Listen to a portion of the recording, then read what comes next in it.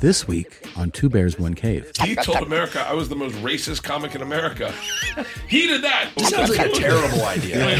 Bert, you are full of terrible ideas. Are you still watching Cosby Show? Cosby did terrible things. He got in a lot of trouble. They canceled the show, right? 100%. Cheers. My favorite spring cleaning takeaway is the post-clean clarity you get. Wow, how have I been living like this? It's kind of like when you find out that you've been paying a fortune for wireless. When Mint Mobile has phone plans for $15 a month when you purchase a 3-month plan, more like, wow, how have I been affording this? It's time to switch to Mint Mobile and get unlimited talk, text, and data for $15 a month. We use Mint Mobile at the office, and we have been saving so much money since switching over, and setting up on Mint Mobile's website was super easy. To get this new customer offer and your new 3-month unlimited wireless plan for just $15 a month, go to mintmobile.com/bears. That's mintmobile.com/bears. Cut your wireless bill to $15 a month at mintmobile.com/bears. $45 upfront payment required, equivalent to $15 per month. New customers on first 3 months plan only. Speed slower above 40 gigabytes on unlimited plan. Additional taxes, fees, and restrictions apply. See Mint Mobile for details. Welcome to the program. Hey guys, As brand new always, episode of Two Bears, One Cave. Hey Andrew, my is liver co-host- drainage a real thing? My co-host. No, is liver Bert drainage? Kreischer. Do people get their feet removed? Corey, you know nothing of how this podcast works. Yeah. This is my co-host Tom Segura. Yeah. Hello. It's called Two Bears, One Cave. Yes. And This is renowned professor and podcaster, Dr. Andrew Huberman, Stanford ophthalmology, neurobiology, and but you also, I have an appointment in neurobiology, ophthalmology, and by courtesy in psychiatry. yeah, I mean, most people do. ooh, ophthalmology, So, huh? Try these you on just- and tell me what's going on with me. Is that what ophthalmology is? Yeah, optometry is more about the fitting lenses and things of that sort. It's a- Ophthalmology is medical issues of the eye and the portion of the brain that's related to vision. Wow. See, listen, I told you. What did I tell you? We're surrounded by greatness. The greatness, and you got to talk a little bit more. And so this is next to me is Cory Henry. You've heard me talk about him. Yes. I was moved to tears. I think I cried on the podcast talking about You it. did. You have not heard that. He has no that idea. one hasn't come out yet. Well, by the time, like now, Yeah. I'm saying.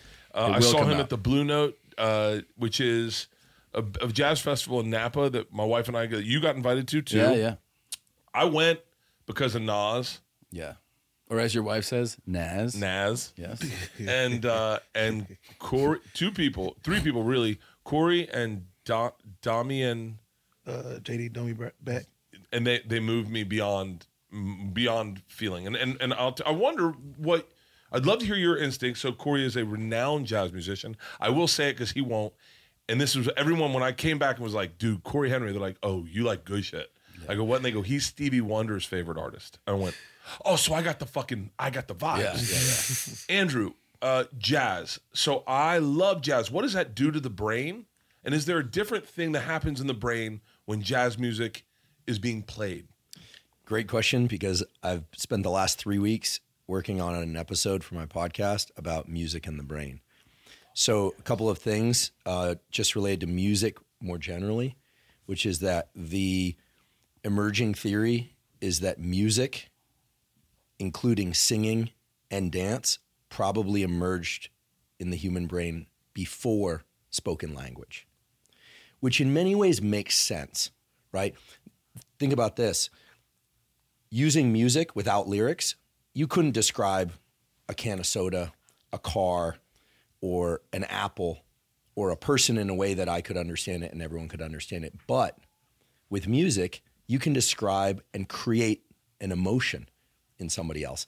That means that it's actually a more sophisticated language in many ways than spoken language. So we think of spoken language as so sophisticated. I can say, okay, Tom's sitting over here. He's my cousin. By the way, he is my cousin. This is on Wikipedia. He's wearing Adidas shoes like me, which may have a genetic link, may be a nature or nurture thing. We don't quite know. We don't question it.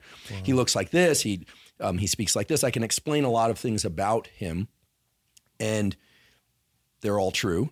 But I can't create an emotion in you about Tom with spoken language unless I tell you about something he did. Maybe that'll evoke some sort sense of delight or disgust or whatever it is, depending on the story. But with music, you can play one tone or one series of tones. I'm not a musician. I'll reveal that by how I describe music. But a motif, people can hear like just one note played on a clean background, on a trumpet or a saxophone, and feel something. Mm-hmm. So in many ways, what we now understand based on brain imaging, based on a lot of genetics and other tools, is that there are dedicated circuits in the brain and body that music taps into and can create the sense of emotion. And one of the more interesting ones, I think, is that, we have our breathing apparatus as a muscle called the diaphragm, moves our lungs, et cetera. But a lot of music will actually tap into the neural connections of the diaphragm and lungs, and our body will flutter at the same frequency as a note that's being played. So this is crazy. That means that your body is being used as a sort of instrument from the inside while you're listening to instruments and sometimes vocals from the outside. And so your body is literally resonating with the similar frequencies as the music that you're listening to. You are one of the instruments. That's incredible. When you're listening. So when you go to see, and when you listen in a room, it's very different than when you listen with headphones, which is very different than when you listen with very high quality headphones. Yeah. But there is nothing like live music, because when you are present to the live music, your body is part of the instrumental of that music. Okay, so there's an internal, like it's geysering up out of you while it's coming in through your senses. That's so remarkable. It's insane. So I told you how good he is. I think you have to sing now. As long as you don't make me sing. Well, it's crazy that you say that, because music is actually the truly the only universal language. Like people speak in many ways you go, well, English is like the world's kind of language. Now you have to, if you want to be a part of it, you speak English. But you can perform music here, Japan, Spain, and elicit emotion from people who go, you could be singing in English and the music and singing evokes the same thing from everybody who doesn't even understand. Like I've listened to songs in Portuguese and I don't know what the hell is going on, but I'm getting emotional and really in. I'm like, I love this song. I don't even know what the song's about. Yeah. Right? But you can also communicate intent with music across cultures. So, war music, drums, doom, doom, right. doom, doom. That whole thing. Or love songs. Love songs, or, the lightness. So you can communicate emotion through these collections of sounds that are universal. And so we know that there are circuits in the brain that are separate for this, that are dedicated to this, because people who are aphasic, who can't speak, oftentimes can still sing, or they can create or follow a melody. That's insane. Yeah, for a lot of people talk nowadays and are concerned about, understandably, things like dementia, Parkinson's, Alzheimer's dementia, just age-related dementia. And people who listen to anywhere from 30 minutes to 60 minutes of music per day on average, their cognition gets better. And that's because it's tapping into a whole set of neurochemical programs and things that, brings the person alive and from the inside. I mean, this is what I find so interesting about music is, yes, it's coming in through the ears, just like when you look at a beautiful painting, pick your favorite artist, you see that and you go, whoa, and you feel something inside. But you're not actually recreating the painting in your body. You're recreating it into your brain to some extent. But with music, the vibrations of the music are having a deep, resonant impact on your body. And there's a lot of facial expressions that go with it. I actually put out the call for questions on social media the other day. I'm doing an episode on music in the brain. What do you want to know? And my favorite question of all was, what explains bass face? like everyone makes the same face, right? I don't know if dogs and other animals are doing it too, but there's something fundamental there. In terms of how we're all wired. And of course, lyrics can do a lot. I love poetry. I love lyrics. There's certain musicians like Joe Strummer, Bob Dylan. For me, like the lyrics don't even make sense, but they feel like they're saying something that fundamental, even though if you just were to read the lyrics, it wouldn't mean anything. Do you know what happens to me? I talked about this and I felt so validated that other people were like, oh, me too. And musicians also were I revealed that I go, my whole life when I listen to music, I have to make a real effort to hear the lyrics, I hear somebody singing as an instrument. So it's like when you're singing, I go and then someone's like, you know what this song's about? And I'm like, no, I have to really pay attention because the voice singing to me, to my ear, registers as like almost like the strings or the drum. And then English isn't his first language also. that's very true. We're all tuned to these fundamental sounds that it starts to cross over with language. Like if you hear somebody shrill in pain, we all know that feeling. Or like an animal or a child, especially like, in desperate pain, it just pulls on you. It's not a choice. I mean, if you don't feel that, you might be a sociopath. Yeah. Okay. You are a sociopath. If you don't feel somebody else's, like a child's pain when they're in pain, like there's something wrong with you, or an animal, right? But then there's also these like deep guttural sounds, right? So the more primitive the sounds, the more we relate to them. And music is tapping into all of that. And music, I know 0-1 about how to play music, but I love listening to music. I'm the opposite. Even though we're related, I'm the opposite. This is nature, nurture. I like lyrics. Yeah. I love the poetry of it. I memorize lyrics. I hear them in my head. I actually prepare for podcasts by singing songs in my head. It gets me into a rhythm. But music in terms of chords, harmonics, melodies, all that, I mean, I feel like I don't understand it at all. But like I have to make a very, very strong effort to go, oh, this is what this person is saying. Otherwise, it just feels melodic to me. You know what I mean? Yeah, no, totally. How early did you start playing music? I started playing when I was 2 years old. Jesus. Yeah, my mama taught me how to play. She was the lead choir director and musician at the church. We grew up in Brooklyn. Grew up in Brooklyn. Like back when Brooklyn was Brooklyn, or when they started? Brooklyn was Brooklyn. Yeah. I was in best. Belts and shoes. Nah. They just started doing that. There are a lot of studies now that show very conclusively that kids that start playing an instrument prior to 6, singing and playing instruments, especially with other people, their brain connectivity is much more extensive. They're smarter. They really are. They really are, and their brain maintains that increased connectivity well into adulthood, and it's something that can be reactivated. For people like me who completely failed at learning how to play any instrument whatsoever, it's not completely hopeless, but it would be a lot of work. But the fact that it's an hour a day, man. An hour a day, yeah. The fact that that's how I talk about exercise and all the other stuff. So I need to internalize that. So funny, I was going to smoke a joint for an hour. I mean, does everyone go by light a joint? No, totally. Can you not be around it? Yeah, I don't partake, but it's legal in California. I know, so but I don't know if you can. Feel free. Oh, no, that's fine. Okay? Yeah, Okay. Yeah, can I ask a weird? Are you gonna Tom, ask? are you okay? Okay. Can I ask an interesting question to both of you guys? It's a two-parter. Well, it's a two-parter. I'm going to ask the second part in a second. When you play jazz, it is more of your brain is telling your fingers what to do spontaneously. Like as I watch you play, you are dictating the rhythm of the evening. It's all improvised. Not all of it, but it's primarily like watching you play. It's just so inspired and improvised.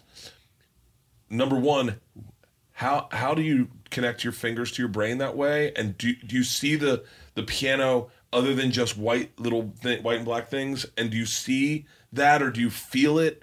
And then secondly, I want to know, how do I tap into that? How do people tap into that? Because as I watch him, I'm so inspired by just you fucking around. Like you playing with Amazing Grace last night and taking us on a ride. You take us on a ride. And that improvisation is what I'm obsessed with. But I'm curious to know how your brain works when you play music. Yeah, when I'm playing at this point, I feel like I think it's all a feeling, like I spent a lot of time at my instrument to be able to play what I want to play as a musician. And then it's a matter of like taking what I've learned or what I've like practiced and making it a voice. I look at the piano as a voice. Like I don't see them as like keys or whatever. I'm trying to like talk, like I'm trying to have a little conversation and take you on a ride. And I noticed recently over the last few years that I'm really tapped in when my eyes is closed. I saw that. It's something about like when I'm not looking at the keys, or if I'm if my attention here in my head is elsewhere, where my hands are just like, oh, it's time to fly. And I feel like I'm flying at that point where it comes down to like, the improv sections of my show, especially like Amazing Grace, because I play it all the time and I like to change it up and do different things. But I feel like I'm trying to remain at some kind of free state where I'm not thinking about the keys or the notes or the chord changes. Free state is the art. Yeah. What's the easiest way for people to access that free state? Goodness. Okay. Well, first of all, improvisation piece is really important because, your brain it does a lot of things. Your brain controls your heart rate, makes sure your muscles can move. It does all that stuff. But beyond all of that stuff, maintaining body temperature, et cetera, your brain is mostly a prediction machine, right? Like early in life, you learn that objects fall down, not up. And that's kind of a fundamental rule. You learn who your parents are. They caretake, by voice, by smell, by sight, et cetera. And as we go through life, sure, like for instance, it's the first time I've been here at your studio today. There are a bunch of novel objects, new people that I'm meeting, et cetera, but nothing is so outside of my expectation, especially given that it's you, Bert, and you, Tom, so outside my expectation. We won't talk about that thing that happened on the stairwell, that I'm not in a mode of like, whoa, like this is unexpected. But the brain has a particular neurochemical called dopamine. We've all heard of it as dopamine hits. Everyone thinks dopamine's associated with pleasure, but dopamine is really about motivation and anticipation. And so if we're listening to, say, Amazing Grace, a song that I recognize, and I'm expecting it to be played a certain way, sung a certain way, and then all of a sudden you hold one note much longer. I'm just making this up. I haven't heard you play yet, although I'm excited to go see you play. I am going to go see you play, by the way. Okay. And you hold that note longer, then all of a sudden that dopamine, we have many dopamine circuits in the brain, but that circuit flips on and starts releasing this neurochemical, which heightens my attention. Like, what is happening now? Yeah. What's going to happen next? Is your beer fridge feeling a little empty? DoorDash is your door to beer without the run. Whatever drink you're in the mood for, they've got you. Order your alcohol with DoorDash today and drink in the savings. Use code BEARS24 to get 25% off, up to $15 value on a $35 minimum subtotal on your next alcohol order for eligible users only. I mean, there's like sometimes you just don't want to leave. That's me. Once we're at a spot and we're hanging out, I just don't want to leave. And now you don't have to. The alcohol selection on DoorDash is top shelf. Beer, wine, mixers, mocktails, and more can be delivered straight to your door. Save up to 25%, up to $15 value when you spend $35 or more with code BEARS24. So whether you're grabbing drinks for an event or staying in for the night, DoorDash is here to help you have a great evening any evening. Terms apply. Must be 21 or older to order alcohol. Drink responsibly. Delivery and promotions available only in select markets. The thing about dopamine is you adjust to it pretty quickly. This explains a lot of addictions as well. So then if you do that every third note, well then, yeah, you might be familiar with that. As I put the joint in my mouth, he goes, this is playing a lot of we can talk about cannabis if you want. It has interesting uses, both interesting health uses and addictive potential. Okay. I just pissed off all the pot smokers. I want to know about it. I want to know about it too. But the dopamine, dopamine, it's all about the levels now relative to where they were a few seconds ago or a few minutes ago. So pretty soon, that novelty, like, oh, he's going to hold this note. Okay, he's going to hold this note. And then you stop it and you go back into the regular singing of Amazing Grace. For instance, I'm just, again, making this up. Mm-hmm. So the music system, the system in the brain that responds to music and to speech, it has certain expectations. Your brain is already trying to guess what I'm going to say next. And so if I suddenly start speaking, in Shakespearean prose, you'd be like, whoa, what is that? Now, the important thing about music is that in order to make it sound right, it has to obey certain rules. Okay, it can't just be a cacophony of crazy sounds. Right. If you start playing that's really interesting. The triangle, it has to obey certain rules. You're right, because if it doesn't, all of a sudden you're like, "That's wrong." Right. Yeah. But your brain, and you automatically know. Yeah, how the fuck do our brains all know? Your brain knows. Just like comedy. Right? Just like comedy. Oh, it's just like comedy. Like in comedy, like I go see comedy. And then I punch my wife in the face and I was like, the fuck? Right, don't do that. Like for instance, I saw Tom do comedy at the Belly Up in Aspen recently. He killed. It was amazing. And I can start talking about different bits he did. That's what they're called, right? Okay. But I've seen certain versions of comedy by Tom and others where they're telling a story and you're like, okay, here's a story. And then you're like, oh no, this isn't going to go that way, is it? And then I have to imagine that there are two possibilities. I'm thinking, okay, either he's going to confirm my suspicion that this is going to end really badly, or there's going to be some flip at the end where all of a sudden it's something completely different. Yes. And that's the pop, right? Same thing with music. And the same dopamine thing is happening if you're watching, right? This is whether or not you're talking about Bitcoin, the euro, the American dollar, the Canadian dollar. whatever, the peso, there's only one universal currency of value in the brain. We place value on what we're experiencing, value on monetary units. It's all dopamine. Now, there are other neurochemicals in the brain that are important, but it's a neurochemical system for saying, oh, what was happening before is cool, but what's happening now is way cooler because it's different. Oh, wait, no, it's too different. It doesn't really obey the rules. And you're not thinking about this consciously. This is what's amazing.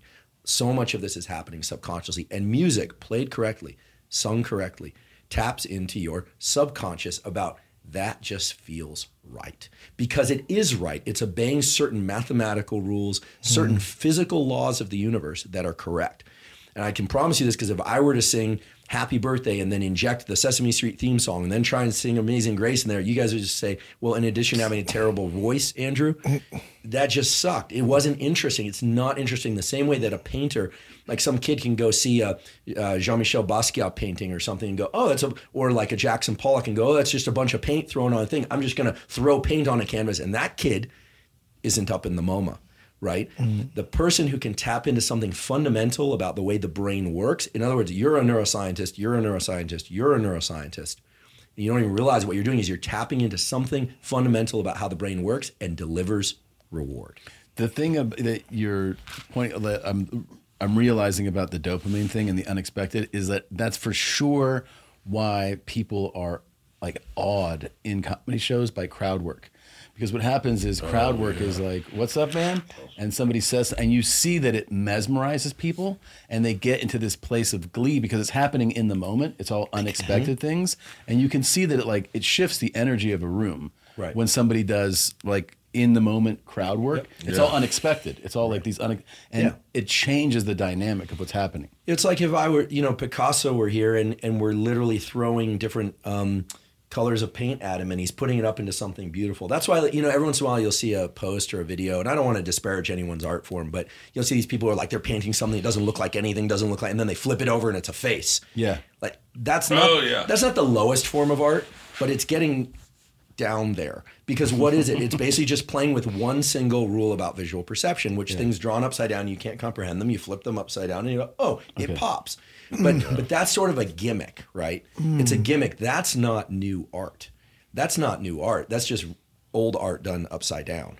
Okay, so that rule is kind of like, okay, cool. Sort of like if I do a pun, and I won't even try and do that, or I do a knock-knock joke, it's like, okay, like it's kind of funny, little bit funny, but not really. Because the real beauty of comedy is when it took my brain, because I'm in the audience when it comes to comedy, always, I'm not funny, and you're converting like a rule about how I thought the world was going to go. Like you're talking about a serial killer. Like, oh my God, like that's really dark. I don't like serial killers. I won't even watch the Dahmer thing. I'll pay money not to watch the Dahmer thing. And then at the end, because you'll probably say something like, I don't know, that I don't like something super offensive. And then all of a sudden everyone just laughs because it's like the brain goes, oh my God, I can't even comprehend. I never would have gone there. It's such a release. Right? It's a release. That's right. It's a release of tension. You're also so just like with music, bringing it up through the body. You've got people, quote unquote, on the edge of their seats. You've got people in tension and then relaxed. It's a form of spoken intercourse. Yeah, and there's this like thing about comedy shows where there's an unspoken agreement when you enter the room. Audience and performer goes, like, there's no point in me going up on stage to be like, I'm going to say things all the right way that are the correct thing to say in all scenarios. Because that's like, that's polite society.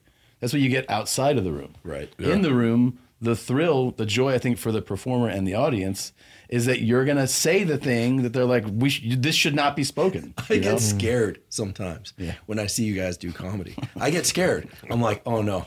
Like they're going to say something and like, I don't know what's going to happen, but it feels scary, right? I go to the amusement park. I like roller coasters. You look at a roller coaster, that, unless you're shorter than the thing, like you're not going to fly out and die, most likely, right? So you're like, it's scary, but there's trust. I hate most likely. Yeah. Well, it does happen every once in a while. Yeah. Usually when someone didn't pull the thing down or carnivals. Right, exactly. Pick your amusement park carefully. Fuck those. But dude, when I go see comedy, I'm afraid. I'm also afraid of the person up there bombing.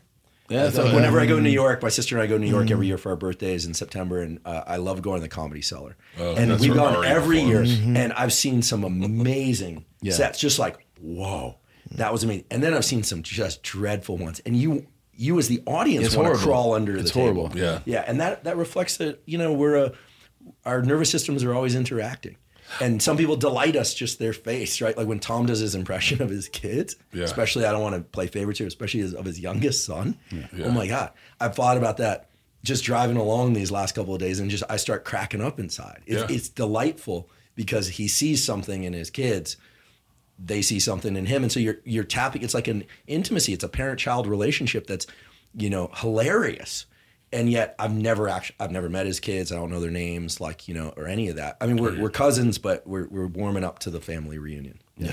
I'm obsessed with the concept that is there are unspoken rules. Yeah. Like, and if you break the rules, because I always think of comedy as like, I'm trying to break the rules, but I'm not really, because if you break the rules, you say the thing that shuts it down. Michael Richards broke the rules. Yeah. That was like the perfect example of rule breaking. Like there could have been rules in place that he did something crazy, but he didn't break the rule. But he stepped out of performance and went into like personal rage. I thought he was trying to. Who's Michael Richards? Don't worry about it. Okay. It was a bad fucking example. Fucking Kramer. On Seinfeld? Yeah, you haven't. Listen, when I was in undergrad, hold on. Let's stop the fact you've had your nose in books so deep you didn't know what happened with Kramer. I didn't have social media till a few years ago. I'm pretty niche on my knowledge. Do you know what happened with Kramer? Oh, fuck. Yeah. It was bad. Wait, let's play a game. What doesn't Andrew Huberman know? I don't know. There's a lot I don't know. Are you still watching Cosby Show? No. Okay, all right. We got that one. He's had a wild couple of years. No, I know Cosby did terrible things. He got in a lot of trouble. They canceled the show, right? No.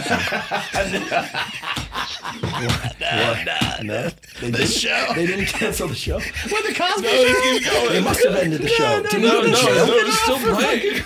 30 years. The show's been off for years. All right, clearly I'm the joke. I never watched much show. I watched The Wonder Years. I like that show. I own the DVDs. So, man, this is such a good thing. I watched Ozark. I watched The Wire. I watched Mad Men. Okay. Ozark, when Laura Linney gets fucked from behind on that first episode, it was so real. It was so real. There's that's what you took from Ozark? Dude, that's when I was like, let's pay high-end actresses to do porn because they tap into how they really fuck. Like a porn star. You ever fucked a porn star? No. Really? Yeah. You should. Okay. I mean, if I were you, are you married? No. Oh, come on. There's still so many possibilities. Yeah. There's still be a lot. Well, I'll give you my Christmas list. So you can get a bunch of porn girls to come see you play Amazing Grace and then have at it afterwards. I'd be done. Wait, this sounds like a terrible idea. Wait, hold on. Bert, you are full of terrible ideas. No. He's definitely getting it. Laura Linney, when she has sex in Ozark, she does it like a real woman. Right, like a real woman, not like porn stars like, fuck my pussy, do it raw. And you're like, no one talks like that. No one, do it like a real woman, like out my shoulder or whatever. And Laura Linney, when she has sex from behind, she did it like she was actually. I know what you're saying. So you watched all of Ozark, and that's what you lifted from the series. Exactly. I mean, takeaway. That's what you lifted from the series. Yeah, season 1. It's the first episode. So good. Yeah. The series is amazing. I made it to like season 3. Ozark shot in this kind of blue-black tone. Yeah. That it's eerie, right? It's really eerie all the time. Like, you notice even when it's just normal dialogue, like someone's walking up to a hotel room and talk to someone, and you're like, something bad's going to happen. It's constantly The cast eerie. is incredible. It's amazing. It's crazy that Bateman directs like the majority of the episodes. Did you know that? Oh, really? Yeah, so he's in it, and he directed at least half of those episodes. He's got a crazy diet. Jason Bateman? Yeah, I saw that doc on him. He's got a podcast called Smartless. Yeah. And they did a doc, and he Well, this is a good segue. What? Because Cory, I used to be fat. Actually, you met me when I was fat. But he went on the Jason Bateman diet. I believe, Cory, this would have been about a month ago. About a month ago. Yeah. He was fat. Oh, thank you. That's how most people are supposed to act. Okay.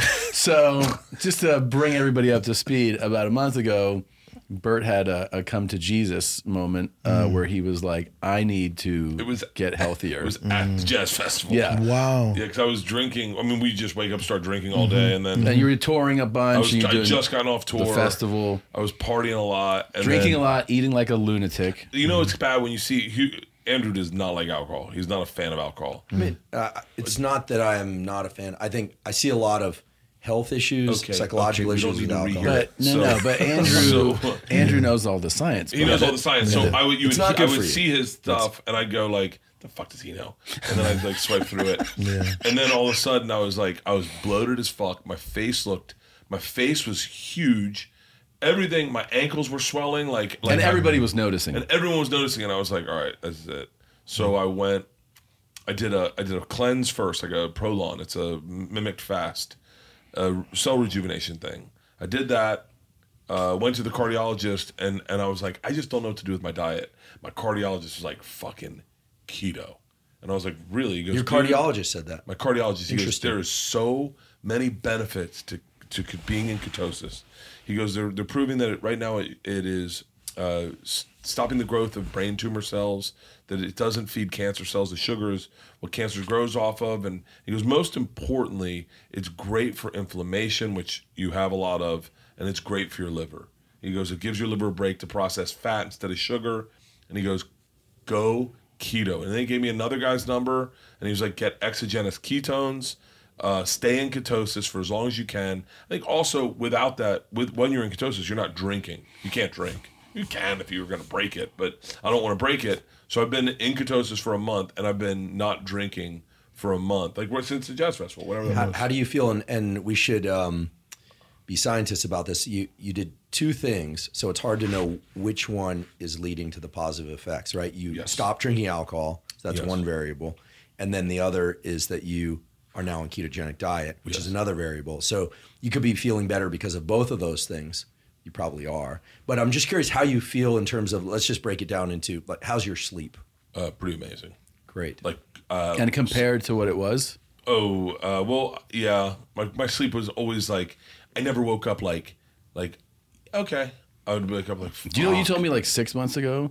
I was like, how do you feel since X, Y, and Z? And you go, I never notice anything because I'm drinking and partying. You're like, I don't know whether today or I couldn't tell you what hungover felt like versus not hungover. Like I just knew a homeostasis of like waking up and what's interesting is I would wake up in a panic with like a fire under my ass going, all right, we got to work out, we got to do this, we got to do that, now I wake up and I'm like, oh, that was cool. I was raising cubs. Anxiety. A lot of people who drink feel less anxiety while they drink, but then they feel much more anxiety outside of drinking. Searing. Yeah. Do you ever think about death?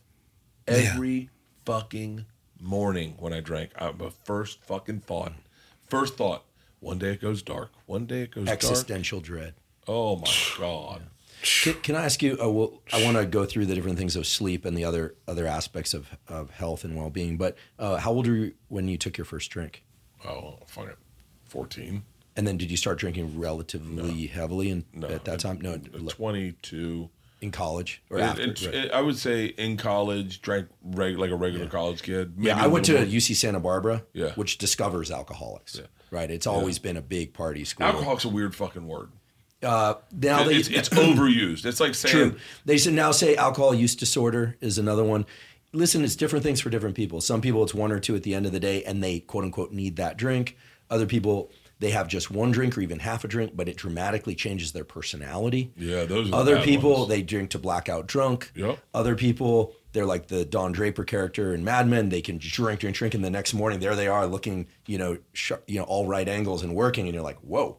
Like how they do that. Yeah. A lot of genetic variation in terms of how quickly people metabolize alcohol, how thoroughly they metabolize alcohol. I'm not going to do the whole podcast episode on alcohol because I did that for my podcast. But Do you drink? It is poison, right? It is Let's just be poison. honest. It makes you feel the way it does because it is poison. Yeah. If you see articles that say 1 or 2 glasses of wine per day, resveratrol, health benefits, here's the deal: 0 alcohol is better for you than any alcohol, but the cutoff, if you're not an alcoholic or somebody prone to alcohol use disorder, et cetera, and you're of age, probably 2 drinks per week should be the upper ceiling. Beyond which, Is that a guy with well, no there are a lot of arms? data now out of the UK Brain Bank that's showing that, the more you drink, for every additional drink you have per week, a little bit more brain atrophy, shrinking of the brain and loss of neurons. My brain is firing hot. Yeah, I notice my flow of speaking is going on stage. My brain is working so much better. This is so good. This is so good. You're such a vigorous guy. Like you have so much vigor. The word that comes to mind when I think of you, Kreischer, is not alcohol. It is robust. There's like this robustness to you, right? And I always knew, because we've been in touch about this for a little while now, and Tom and I talk, and like we talk behind your back and all that. Everyone talks behind my back. That it means they love you, Cory. Lovingly. That's what it means? Lovingly, which is that the prediction was always that if you cut out alcohol and you're exercising and you're eating right, that you are going to feel so much better. Not that you're going to feel worse and you're going to miss it. So I'm here. I have a hidden agenda, which is my hope is that I saw you post on social media. You're not going to have another drink until you hit 230 pounds. I think you should cut it out for good and watch your creative work and everything else skyrocket. And I'm sure there are a bunch of fans that are like, oh my God, does that mean I can't drink while listening to Kreischer? No, we're not talking about them. We're talking about you. Okay. And I'm not here as a addiction counselor. I don't tell people what to do. Right. I'm not a physician. I don't prescribe anything. I'm a professor. I profess a lot of things, but I profess that if you were to stay off alcohol completely, not only are you going to live a lot longer, but that robustness is going to be exponentially greater. It'd also be fun to just do comedy and live life through that lens. There's so much more to discover. And no, I'm not telling you have to quit smoking weed. No, I will. I don't think. I mean, because weed's a whole other story. Some people can do it safely and be fine with it and be very functional. Other people can't. It's a very binary distinction there. There are a lot of young males who smoke very high potency THC, and it craters their life. Can even lead to increased incidence of psychosis later. However, there are a lot of people who can smoke weed and they're perfectly fine. Is this like something that developed too in more recent times? Because you always hear that the THC levels of today are so much more, like people in the 70s who like, I smoked weed in high school. You give them a joint now and they're like, what the fuck? They think they're on meth, like they're like, I've never smoked anything like this before. It's a whole other business. I mean, the ratio of THC to CBD is a big deal. There are parents who have kids with epilepsy that literally move to the state of Colorado just so they can get this, I don't know if I should say the name because it's hard for them to get and I want them to get it, but it's called Charlotte's Web. Is a pure CBD cannabis, and it is effective treatment for their kids' epilepsy. People should look into this if their children have epilepsy. Obviously, talk to your neurologist. But the high THC cannabis is far and away a different drug. All right, it's creating a whole different set of neurochemical reactions in the brain, and everybody's different, right? Some people can handle that high THC. If you have a predisposition to bipolar disorder, which they now call it, or bipolar depression, then cannabis is not going to be a good idea for you. No, but it seems like you handle it well. I just like a couple hits. The alcohol thing is it's going to lower your blood pressure, reduce your incidence of glaucoma. There are some problems with cannabis. No, alcohol. It raises mine. The thing with alcohol, alcohol basically has no therapeutic benefits except for the psychological benefits that people think they're getting while they're on it, but then they get that heightened anxiety when they're not drinking. And I'm not against people having a few drinks or occasionally even having more than a few drinks as long as they don't drive and they behave well. But the reality is, if you could cut out you're adding years to your life, your cognition, your comedy, and let's be frank, I don't know you well enough to say this, but I'll say it anyway. You don't seem like somebody who can have just 2 a week. I think zero is going to be. Hang on. Let's be. I think zero is going to be. Let's talk logistics. By the way, your fans probably hate me right now. They're like, "Why'd you bring this asshole on?" There's no one who has 2 drinks a week. There's not. Listen, if you're that person, you're lying to yourself. No one goes, well, that one whiskey was great. I'll have another one Thursday. Fuck off. I saw Tom have one drink the other Oh, night. he's dead inside. He always says this. Like, Yes, I don't yes. even think you finished your drink. I don't think so I either. don't think you finished your drink. Yeah. Well, because you didn't want it, so I get it. Don't get the Yeah, calories. yeah. Like, well, that's my whole point. Is like, don't have the fucking calories. Like, what am I drinking red wine to stain my teeth? No, I either drink at a party or I don't drink at a party. Like, I don't like. I'm not gonna. You drink wine though, like it is, like you're like it's 105 and it's Gatorade. Like you're just I like drink wine like pour- Alexander and I are pulling up on an elephant in 5 minutes. Like I'm like, fucking let's down it. Yeah. But also, you have kids, right? You want to be around for. Do you have grandkids yet? Soon. Oh, Probably. yeah, maybe. I didn't even realize that. I guess they can. How many fuck. kids do you have? I was thinking about kids as babies. I like your family posts. Like I Yeah. like the really irreverent family posts that you do. How No, many kids do you have? I have 2. 2 kids. You have any kids? No. No. Good. Porn stars. The no, I have 2 kids. I've always said there are times you want a drink. Like I've said to my daughters, I'm not drinking, and they were like, "Oh, it's great." And then they said, "You seem very present. You seem very grounded." And then my daughter Isla at Leanne's birthday party was like, "Fetus, you drinking?" And I was like, "No." She goes, "You sure?" And I was like, "What's wrong?" She goes, "You really not drinking?" And I was like, "Yeah." She's like, "Oh, I'm so proud of you." And I was like, "Oh, cool." And then I was like, "Hold on, just if I want to drink, I'm gonna fucking drink." Like no one's like, we're not having problems here. Like she goes, "No, I'm just proud that you said you weren't gonna drink. You didn't." But drink. this is a big thing for you. No one's telling me. No one tells me what to do. I know. And Punk the other, rocker. but I respect No, that. no, no, no, no, no, Grew up no, in but that. Punk the rocker, other thing- lifelong punk rocker. Nobody tells me what to do. No one tells you what to You're do. not going I to tell have me a what to do. hard Don't force time with anything that. down my throat. No, you're not going to tell me what to do. But you don't want that to get in the way of doing what's best for you, right? I don't want. But there's a yes. second part to this, which is that you recently said to me when we were recording, Yeah. you go, "This is the first time that I am doing this I just chose. for me." I chose to do it. Yeah, as Like, opposed I've to like never- it's a bet or a challenge. Normally, when I'm sober, we do this thing called Sober October. It's me, Tom, Joe Rogan, and this guy Ari Shaffir, and we would. This guy. I've never met Shaffir. Yeah. I know Joe, obviously, but like, is Shaffir a drinker? Yeah. But didn't you guys literally drink him under the table on the Rogan podcast? No, that was that's Shane Gillis. That's Joe's other Sober October. Well, I don't know Shane Gillis, but if you hear a name Shane Gillis, you assume and then an Ari Shaffir. Shane can you take kinda him already down. Shane can take him down. You Shane can and I already did the beer predict who's going Olympics. to win that. Yeah, drinking Shane can take him competition. down. Ari's the beer a Olympics. real. He likes hallucinogenics. He likes, so- but he's drinking a lot. We talked on the phone the other day. He's drinking a lot right now. But it's just But I think I have a weird thing about being told what to do. So I'm like, but we always do it as a bet. Every year we don't drink in October, no drugs or alcohol, and we do a workout challenge. Is that hard for you to not drink? No, not See, that's drinking the is interesting easiest in thing. the world. A lot of people would, with your prior level of alcohol consumption, would quit drinking alcohol and would be very stressed. Even like delirium tremens. Yeah. So we clearly, have I know a guy going through rehab right now, and he's been sober now, I think 2 weeks less than me. It was a good friend of mine, and they just took him out of the hospital part. Oh, yeah, they leave you in a hospital for a while because they're worried about strokes. And I was like, for severe alcoholics, Yeah. they need to be medically supervised when they transition out of drinking alcohol. But that statement I have to put an asterisk next to it because a lot of people avoid quitting alcohol because they're like, oh, you have to be medically supervised in order to do it.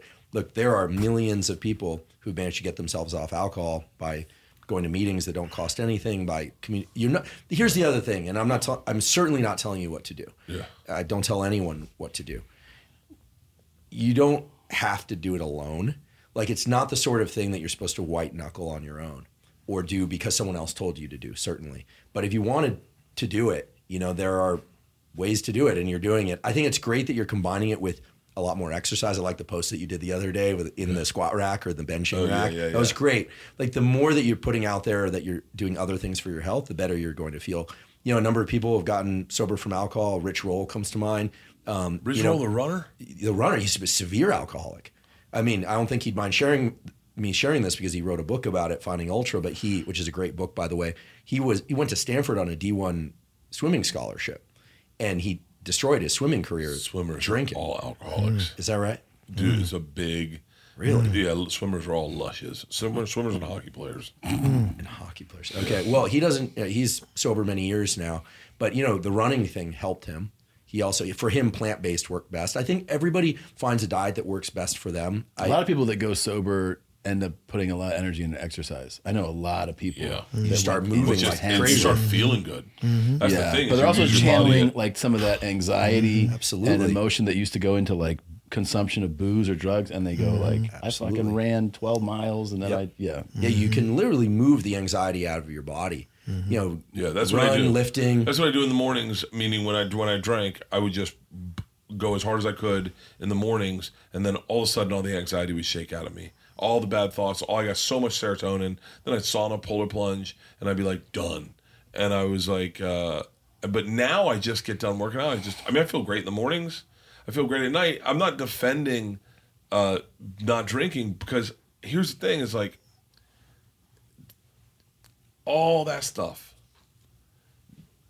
all the stuff doesn't compare to the sparkle you get after like a cold fucking beer, where it just goes, it's all gonna be okay. You should dance, man. Yeah, but you know in like the back, that feeling. But you know in the back of your mind that it doesn't mean it's all going to be okay. It's lying to you. I don't need it's the saying it's all prostitute gonna be to okay. tell me this is a business transaction. Say that you love me. I don't give a fuck how I get told I love you. Just say it in my ear. I don't care if you mean it. So you'll Just pay for the delusion. That's what drinking is. Exactly. Yeah. Exactly. The delusion is but the so payment, awesome. But the payment is through your biology, through your liver. Biology, yeah, Right. yeah. But we're all gonna get die one day. Yeah. I used to use that I use that logic to go cage exit, diving with great white sharks. Used to ride motorcycles, bunch of dumb stuff. Who, you? Yeah. Me too. Yeah. I swam with great white sharks out of the cage Yep. too. Yeah. Fuck Guadalupe yeah. Island. No, I did it in Catalina. So little sharks. No, I'm No, kidding. great white, and we did it in South Africa. Rode motorcycles well, to then Sturgis. Keep going, because can I tell you what I Then did? you're more of a when man I than started, me, because in Mexico the water's clear. You can see them coming. Guadalupe Island. Whereas- Put that on our fucking bucket list. That's the fucking Please thing. don't. But it's No, like a I 3-day don't- boat ride there. Yeah. You're Yeah. Hold on. Yeah. So been there twice. Did the cage exit thing. day- And I don't recommend it. The day I quit drinking, like the Y for this chromosome. right now. The Y. Listen. We're all Y chromosomes in this couch setting. As far as I know, I haven't karyotyped us all, but I'm going to take the guess, the leap of faith.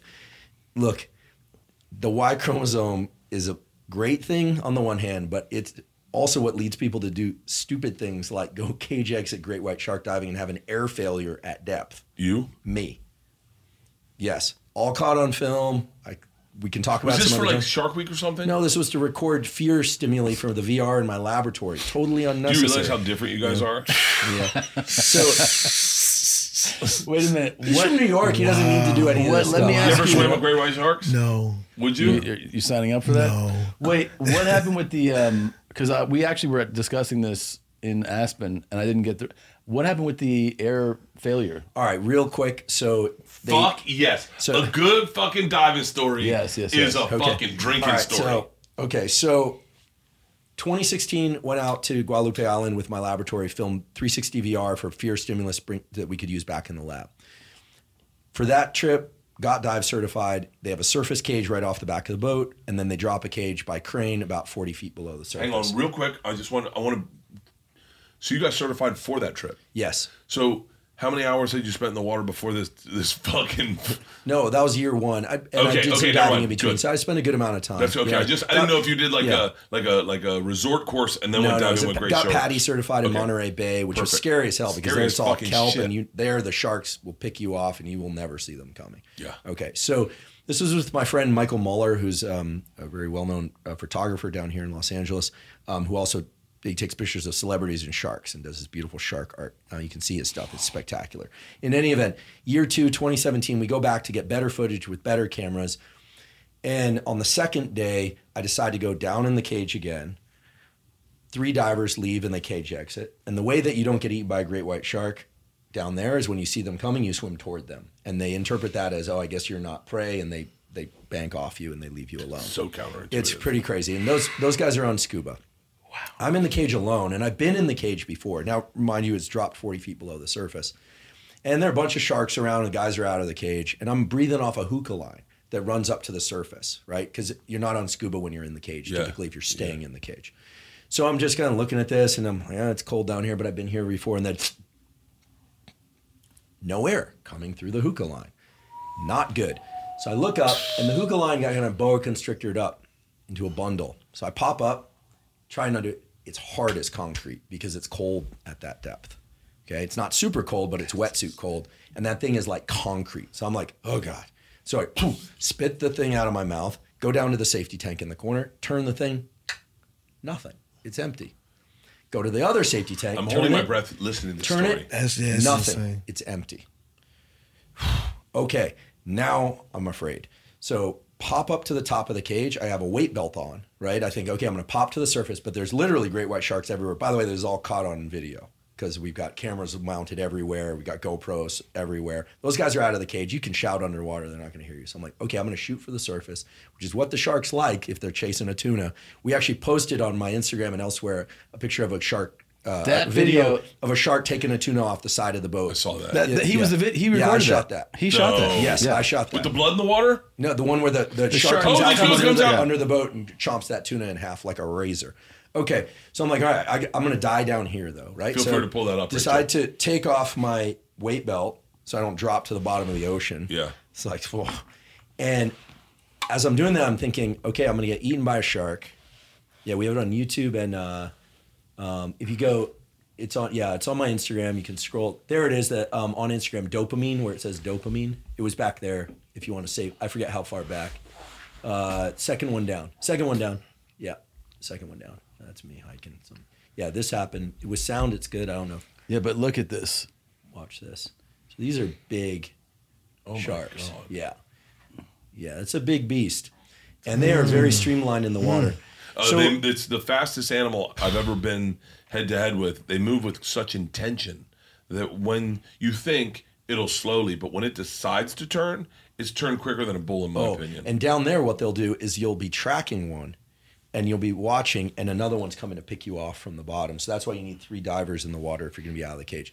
So I decided to hook my arms under the ladder. And I'm thinking, I'll hook you up with sorry. So Molly. at this point, you take that hook out. I'm on top of the cage. I have no air. I haven't had a sip of air in probably 20, 30 seconds. Okay, yeah, because everything's But remember, filling. if you do a big and go under the pool water for 30 seconds a minute, you're okay. I didn't get the big gulp before. Right.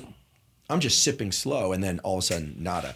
So I put my arms underneath the ladder, and I'm thinking, okay, I'm going to shoot for the surface. And then one of the divers I was with turns around, and he sees me, I think, and he starts kicking his way toward me with carrying this big VR camera. It's like underwater vacuum cleaner is kind of how to best describe it. And I'm thinking, okay, I might pass out, but at least I'll float to the top, most likely.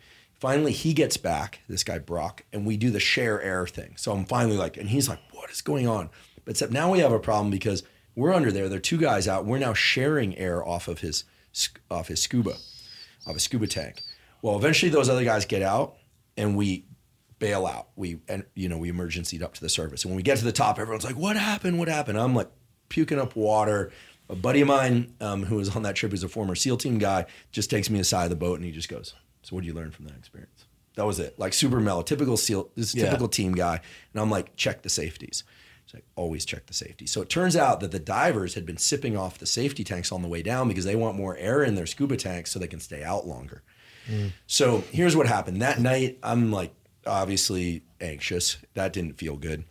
But I know enough about PTSD, and I know enough about anxiety and the way that the brain works, that I decided next morning, and I'm not saying this because I don't claim to be tough, but I got into my scuba gear, put on my scuba tank, went down in the cage, and cage exited the next day. Also caught on film if anyone wants to call bullshit on that. Now, I didn't do it to be tough. I did it because now I felt like I got past that experience. Yeah. I don't like to say I nearly died. I like to think that the Reaper came in and was like offered me a fist bump, and I decided to give him the finger instead. It's kind of, but I'll tell you, by the time we got back across the U.S. border, I thought to myself, okay, what am I doing, right? I'm like 44 years old, or 43 years old at the time. I'm tenured professor at Stanford. I'm like, do I really need to be cage exit diving with great white sharks? And for me, that was the end. That was the last of any deliberate physical risk taking. Was it very important that you did the thing the next day? Yes. Because I've had not the same experience, but things that have been traumatizing that I got to get back. Playing basketball. You have to. Basketball. You basketball. have to. You have to. One, sure. Hang on. You have to confront it. Blew out his knee and broke his arm in half going up to dunk him. ball. One time? Same One time. time? He just thought he could dunk on a Double 10-foot whammy, rim. yeah. So I hadn't seen the video. Oh, you want to watch it? No, I'd love wanna to watch watch it? it, but There's a video? Hey, but type in Whitney Tom Cummings Sura brought it up for me the Stop. other day. Oh, she did? Yeah, because I went over to the Comedy Store. Yeah. Jason Ellis and Whitney were doing some comedy That's there, terrible. and I said, what was this fall? But this was one of the more dramatic basketball falls I've ever It's seen. go down. I would go down. It's I would so go back. Go intense. back. Go back. What Go to the happened? one. Go that one. What happened? Well, I'll tell you exactly what happened. Get ready. Hang on. Do you want to hear? You still play, right? Hold Yeah. on. Hang on. Yeah. Go So that's back. Go key. back. Yeah, you have. So as he goes, Yeah.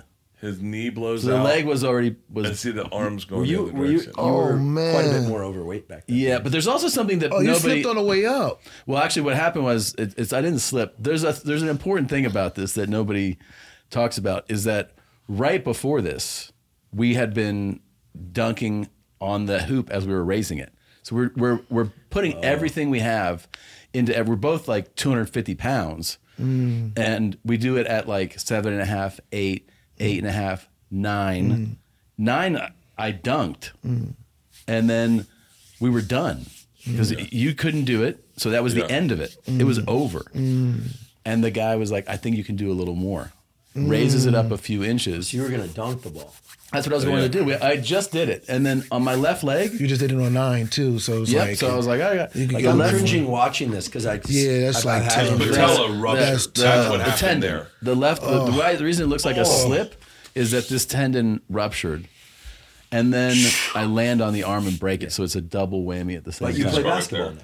But This it was is key. Yeah, and This the is big key. thing that I was scared of after this was jumping.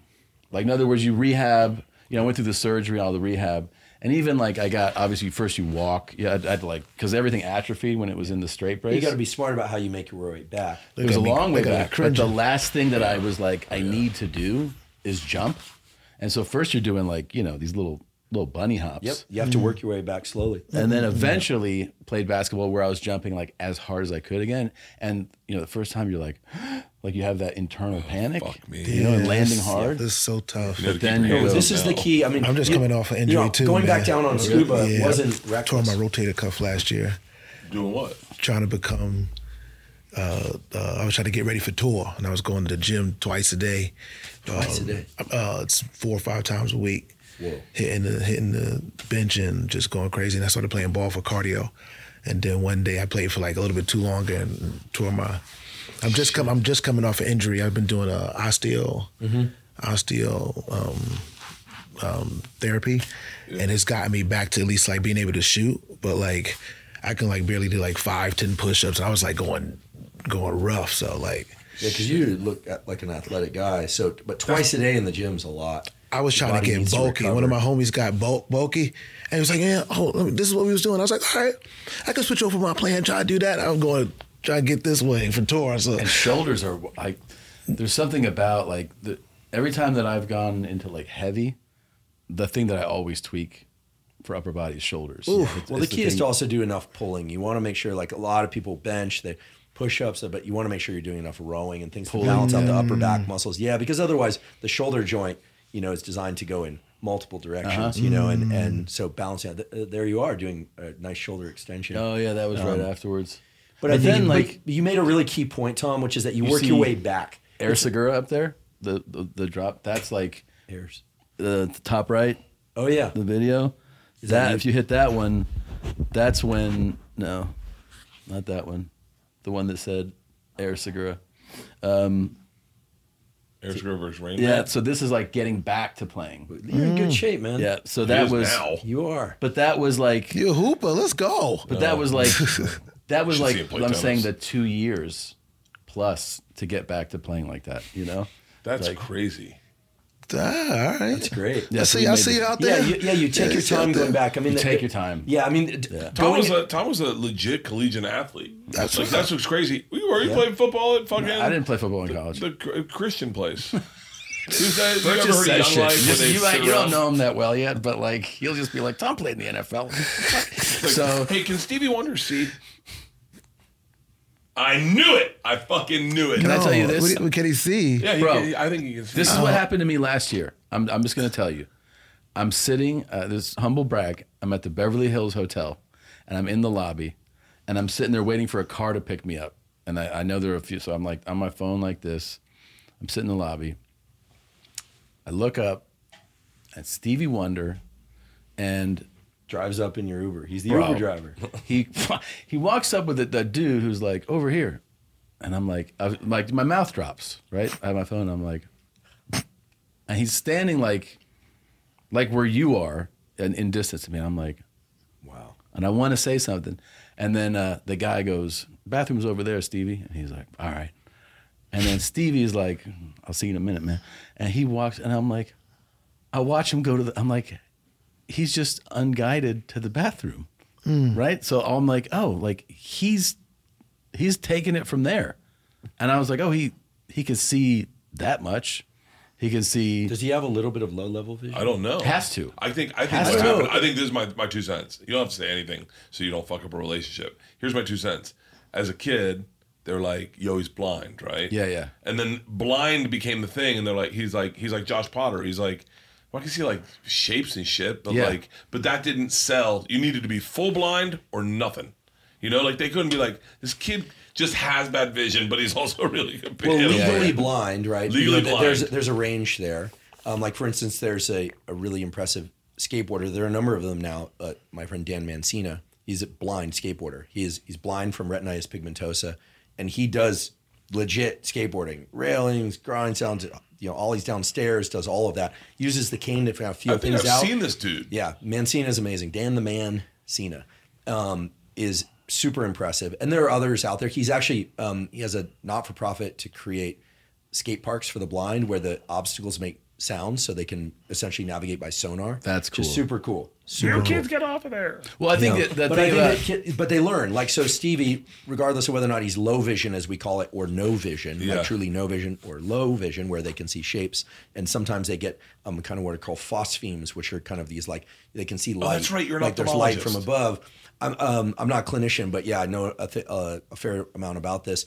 They, they learn to navigate through a combination of sound and, it's brighter over there than it is over there. I mean, we are very visual animals. Yeah. But we can adapt, right? It's hard for us to navigate by smell, but we can adapt to learn. part to of it navigate is, by I think, hearing. with Stevie is like what Bert said though, is that when you first heard about Stevie Wonder, they just go, this guy is a musician who's blind, and as a kid, your concept of blind is like cannot see. It's just pitch black. That's what Well, you and he think wears of. the glasses. And he wears glasses, but then Yeah. you realize that though, even with blindness, that there are like someone can be like, Yeah. you can't drive, you Yeah, can't. like we call it low vision or no vision, Yeah. but legally blind. Listen, here's what's scary.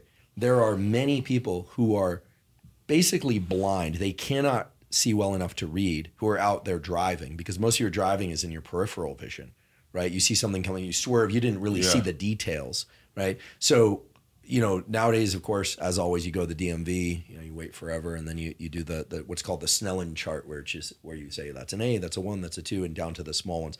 But there's a fair amount of liberty there in terms of what they let people Get away with. see or not see in order to drive. Yeah, yeah. And then in addition to that, people are texting now. Remember when they used to try and get people to not text and drive? They sort of gave up on that. Yeah. Really? Yeah, you'll get pulled over every once in a while, but look how many people are texting. and It's driving. all the time. It's You dreadful. see all the heads time. down. Even Like with when you're Bluetooth driving, and, where you all can the talk time. to Siri or whatever it's called, it's terrible. I mean, people are literally people texting while who driving. motorcycle and ride bikes are the ones who will tell you that they get that point of view all the time, looking in the cars. And if you tell somebody who ride bikes, they're like, all you see is people looking down as they're driving cars. Like that's what they notice on their bike, because they look into the cars. They're like, oh, no one is looking up. Yeah, you need some accountability or something. Wait, I want to ask you about You fear. need some because- accountability. Like my girlfriend's kids, right? We used to do this thing like, we'll give you $5 every time we check our phones, because even as an adult, right? You're like, okay, I'm not going to look at my phone, but then you want to put in something, and then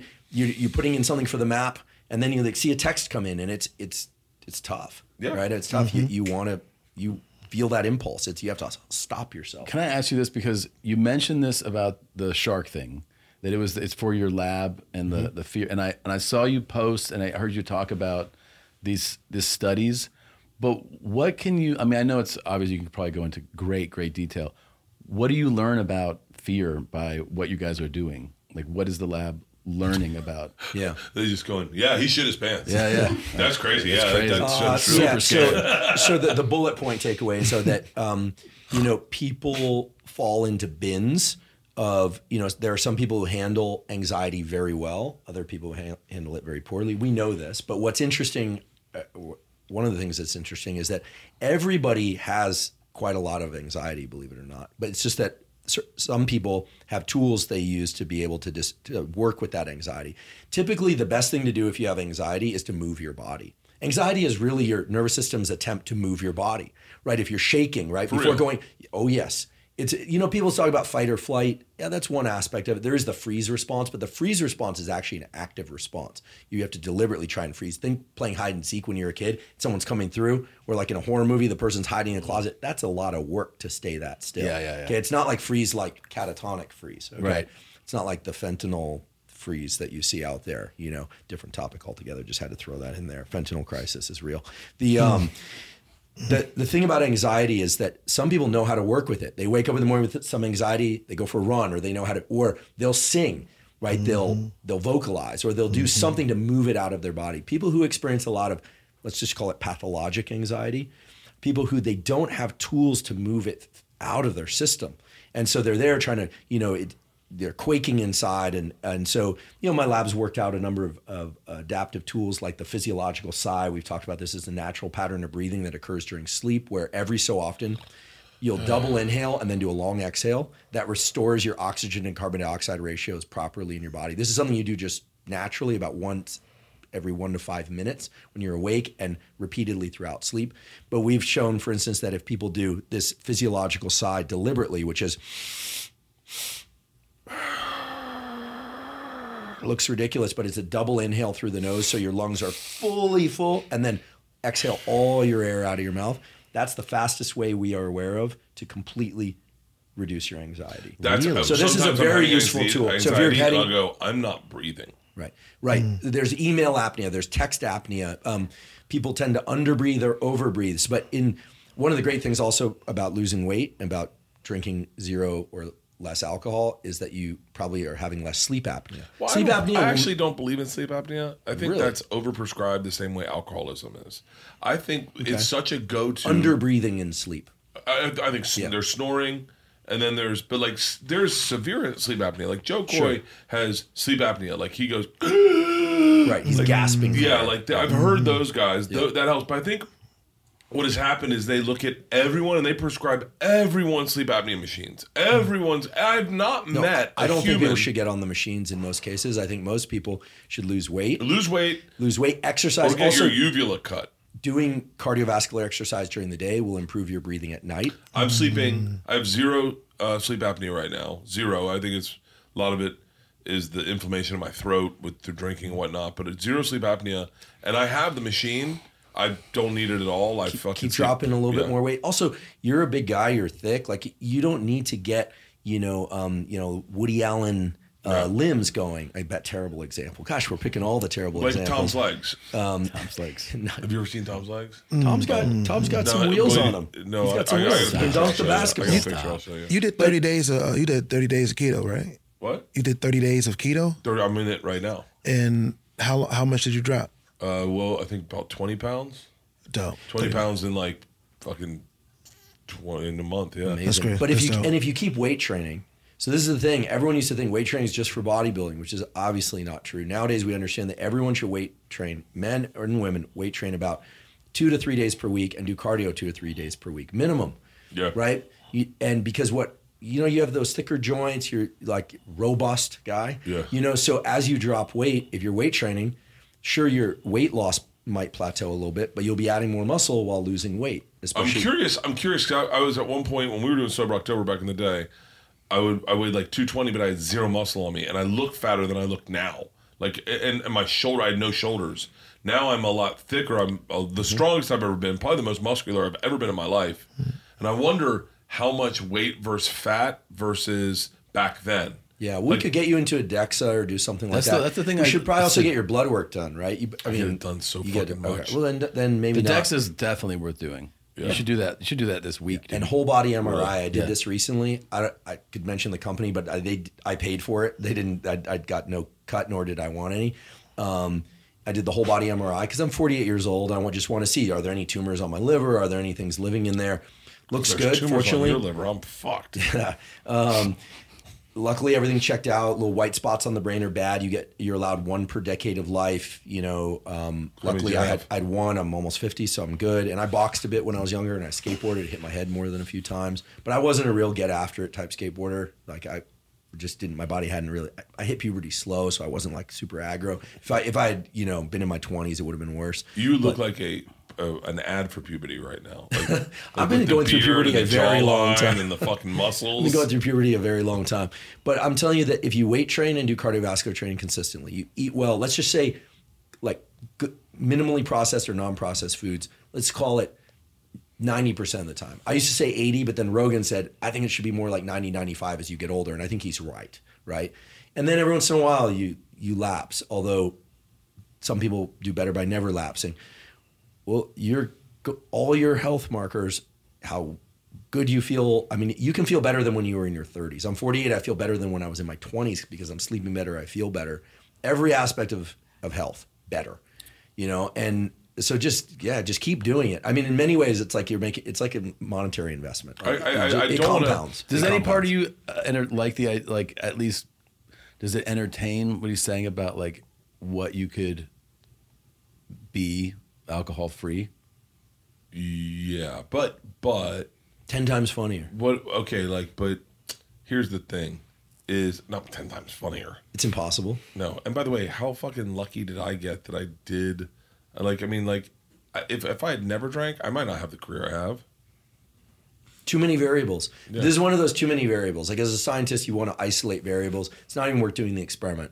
Yeah. I started to talk about people are like, what does science say about getting into nature or grounding? I'm like, too many variables. You're standing outside, there's sunlight, there's green, there's birds singing, like too many variables. Nature is just good for you. Okay. So it's like you did it. Maybe alcohol had something to do with it. I have a definite, I would say, hair in my mouth. That that feeling of like there's something in there. Like I have a definite hair in my mouth of the idea of like, how long could we take this? How good can we feel? What could we put out? I think I'm 100% more present. But then I always say, what if I gotta allow myself the time to there's a part of me that I grew up with that from 22 to here that when I go, who wants a drink? And that feeling, that energy, I don't ever want to lose that. It's like a first kiss. It's so fun that you're like, what's funny is I'm trying to build intrinsic value in myself by watching him sober last night and going. You're sober from alcohol? No. I was sober. Oh, okay. I was watching him sober and I went, man, this is fucking still awesome, and I don't need alcohol. Right now, it's a lot of growing things, but like I'm definitely drinking on my cruise. I want to drink at Red Rocks. Like there's times I want to have a cold beer. I want to be a part of I want to be back in the Matrix, like fucking feel myself plug in and taste the steak. Like I know that sober it's more valuable and you feel better the next day, but there's a fucking sparkle this sobriety doesn't give you sometimes. What about instead of looking at it as a long arc? I mean, here it sounds cliche, but it's a real thing, like the whole one day at a time thing. Like it's just like today you're not drinking, today you're taking the best possible care of your body. And also the whole idea, like you don't have to do it alone. Like, other people who don't have issues with alcohol, let's not call them alcoholics, aren't going to be the best source of support.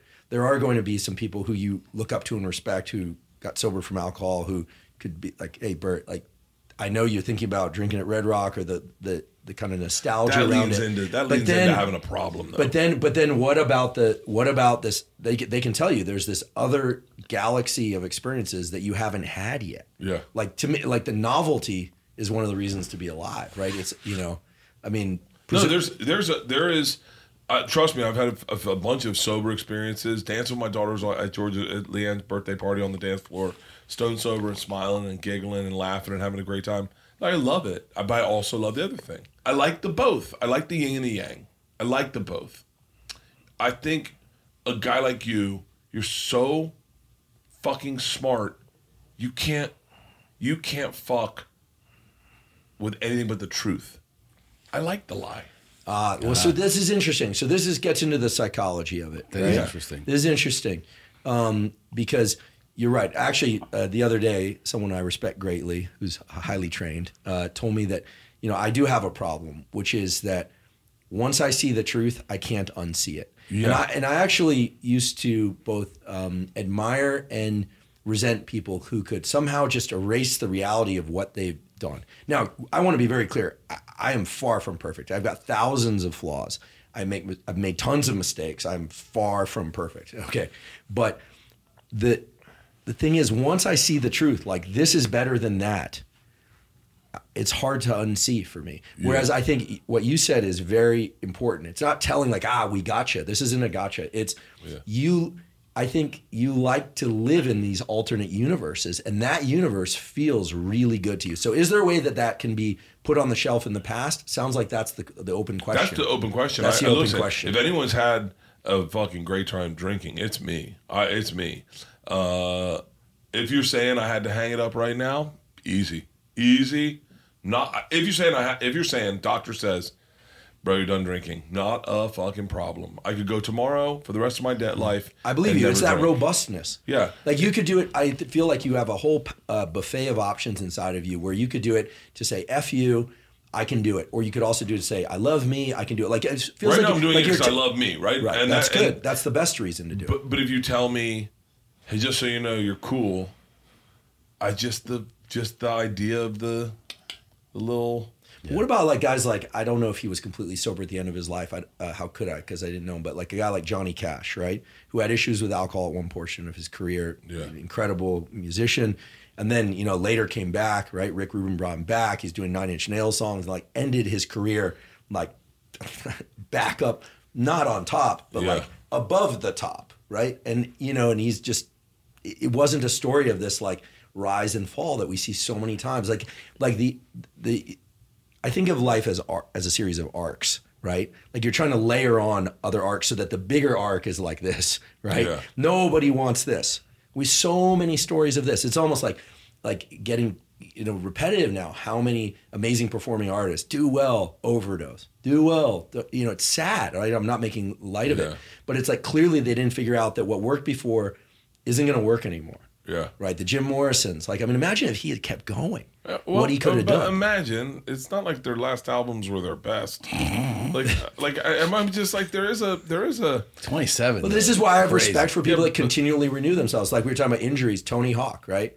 Now I've known Tony since I was a kid. Actually, knew his parents as a kid, and you guys know him. I know he's been on your podcast, and probably vice versa too. I mean, Tony's in his 50s, broke his femur. Crazy, most people don't come back from that. He just did the 540, which aka McTwist, that he broke his femur on. He went back and did it now, having healed himself up. Yeah. And he's not superhuman. He's just super dedicated. And so Tony Hawk is at the top of the game still. Yeah. It's wild. Yeah, but there's some guys that should tap out early. Like there's some artists where you're like, oh, man. Tell me a comedian that was phenomenal who didn't OD or something, sadly OD or something, who just like got worse over time. Oh, I'm not gonna do that game. Oh, sorry. Yeah. Oh, so there were even things that these guys won't say. They'll throw us under the bus with all sorts of stuff. But they won't. Okay, so but they exist, right? Yeah, they exist. Oh, yeah. Okay. Oh, yeah. Now tell me. By the way, for the record, don't think I'm not hyper aware that I don't want that to happen. You don't want to become. I'm not saying that's going to happen. No, but it does happen, and you do not want to become a parody of yourself. You do not want to be simply a meme of what people identified you as being. I think that's why you shake it up. That's why when Tom lost weight and started dressing real nice, all of a sudden I was like, he used to be very fat, and so he used to be bigger than me, and no used to be any fat. What was the heaviest you were? We're about I'm 6'1". His heaviest was probably 295. Nah, he's not even close. Fat Tom. You're 6'1". I just want you to guess, Cory. Yeah, Cory, I apologize. I told you you'd be here 15 minutes. We've been down here an hour and a half. It's all good. I'm chilling though. I'm learning a lot actually, so I appreciate you. Fat Tom scorer. Yeah, 263. Okay, I'm 225, maybe 220 at 6'1". You're 6 feet, 6'1", 263. Okay. Yeah. That's you're a big boy. But he's dedicated and he lost the weight. It was impressive. And by the way, it didn't change his story. I don't think you were meant to be that heavy. No, I don't think you were meant to be that heavy. He's What year was that?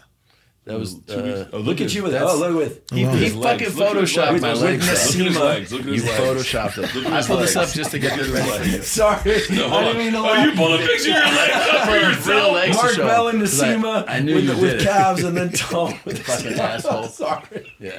Those are his Who legs. did that? He photoshopped these. That's cruel. Do you want to see my dick? You have you have good sized calves. Okay, for the record, folks, yeah. Tom has a legit set of wheels, and that includes calves. Fucking He's very do you balanced. But Mark Bell, Mark Bell and Nasima, also friends of mine. Yes. Great guys. I mean, they're big dudes. They're big dudes. When he posted this photo, I got so many people like, "You have polio?" Like, on. bro, like, My dad texted. He goes, "What the fuck's going on with Tom's legs?" asshole. That's terrible. That's cruel. Oh, that's him. That's That's me. cruel. Yeah. Oh, you I have would no idea. never do about- something like that. Oh, shut the fuck I would up. never do something like to get people to say something is about cruel. you like that. That is You know what he cruel. did to me? He told America I was the most racist comic in America, and that became my branding. And I was like, and you know how hard that is to back out of? You just have to not say a word for 5 years. He did that. We're best friends. He is the one that told me I was fat the first time and started fat shaming me, and then it turned into a fucking viral campaign. That's true. Where we had to do a weight loss competition. That is true. Do you have a best friend that does that to you, or do you just got cool people that go, "Hey, how's your day going?" Nah, I don't got When we did Bird is Fat, Comics are relentless, man. we did Bird is Fat as a campaign. We got videos from people teaching English as a second language overseas. So like a teacher in India, and he was teaching kids like, here's how you order a Coke. And then he had them say, "Bird is fat." So they'd send us the videos of these little kids being like, "My name is Bird is fat." It was Yeah. That's the tough. biggest. I could not go online without going like, Bert's ordering extra mayonnaise right now, and I would be ordering extra mayonnaise. Yeah. I want to hear about your. Oh yeah, like those are the kids. They're all saying "Bird is fat." Like, but this is after you started losing weight. And then we both started losing weight. Yeah. Bert Chrysler. Von Chrysler is fat. Von Chrysler is fat. Oh my goodness. I'm sorry, Bert. Bert, I'm so sorry. That's so unfair. That's It's so so unfair. That's It's crazy. so unfair. And he's upset that I shrink wrapped his legs. I fuck dogs. I smell like shit. You legit Damn. deleted his calves. Yeah, you did. You legit deleted his calves. So And many granted, people. Mark Bell and Nasima are both big boys. They are boys. built. I've trained with them before. It's kids humbling. are- But and they're at least Mark is in his slimmer state. you know. Yeah. But let's also be fair. Mark has been very open about his let's just call it avid use of anabolics, although hopefully he's using less now. Nasima is natural, and anyone Nasima is legit. He does not use anabolics. Do you know this motherfucker on the left? He's is the best dude. 255. Right now, right in this bit. Yeah, he's That's 250. crazy. And he's like, I mean, and you can't find fat on him. It's crazy. Tom took his pants off and looked. I mean, He trains yeah. hard. He trains super hard. And he's like, Who is he? He's Enzima? he lives up in Sacramento, Davis and area. he's a black belt in jiu-jitsu, and like his fucking mobility, because usually guys that big, you know, they're big and strong, they can't move. I mean, this dude is like, Well, I'll tell you one thing is we're going to talk about diet and keto. Let's talk You know, about I have a really good friend. He's actually a very well-established skateboard videographer. I don't think he'd mind. His name is Jacob. He knows who he is. And, you know, he had struggled lose weight for a long time. I've helped a number of guys lose significant amounts of weight and keep it off. Okay. I'm not a dietitian, not a nutritionist.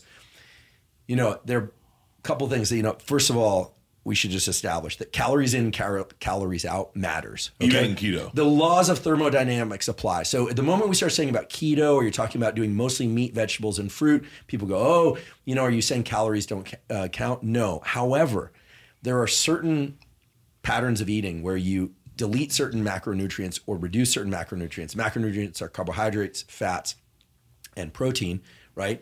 Or you limit the timing in the day when you eat them, that make it easier for some people to reduce their overall calories relative to how much they burn.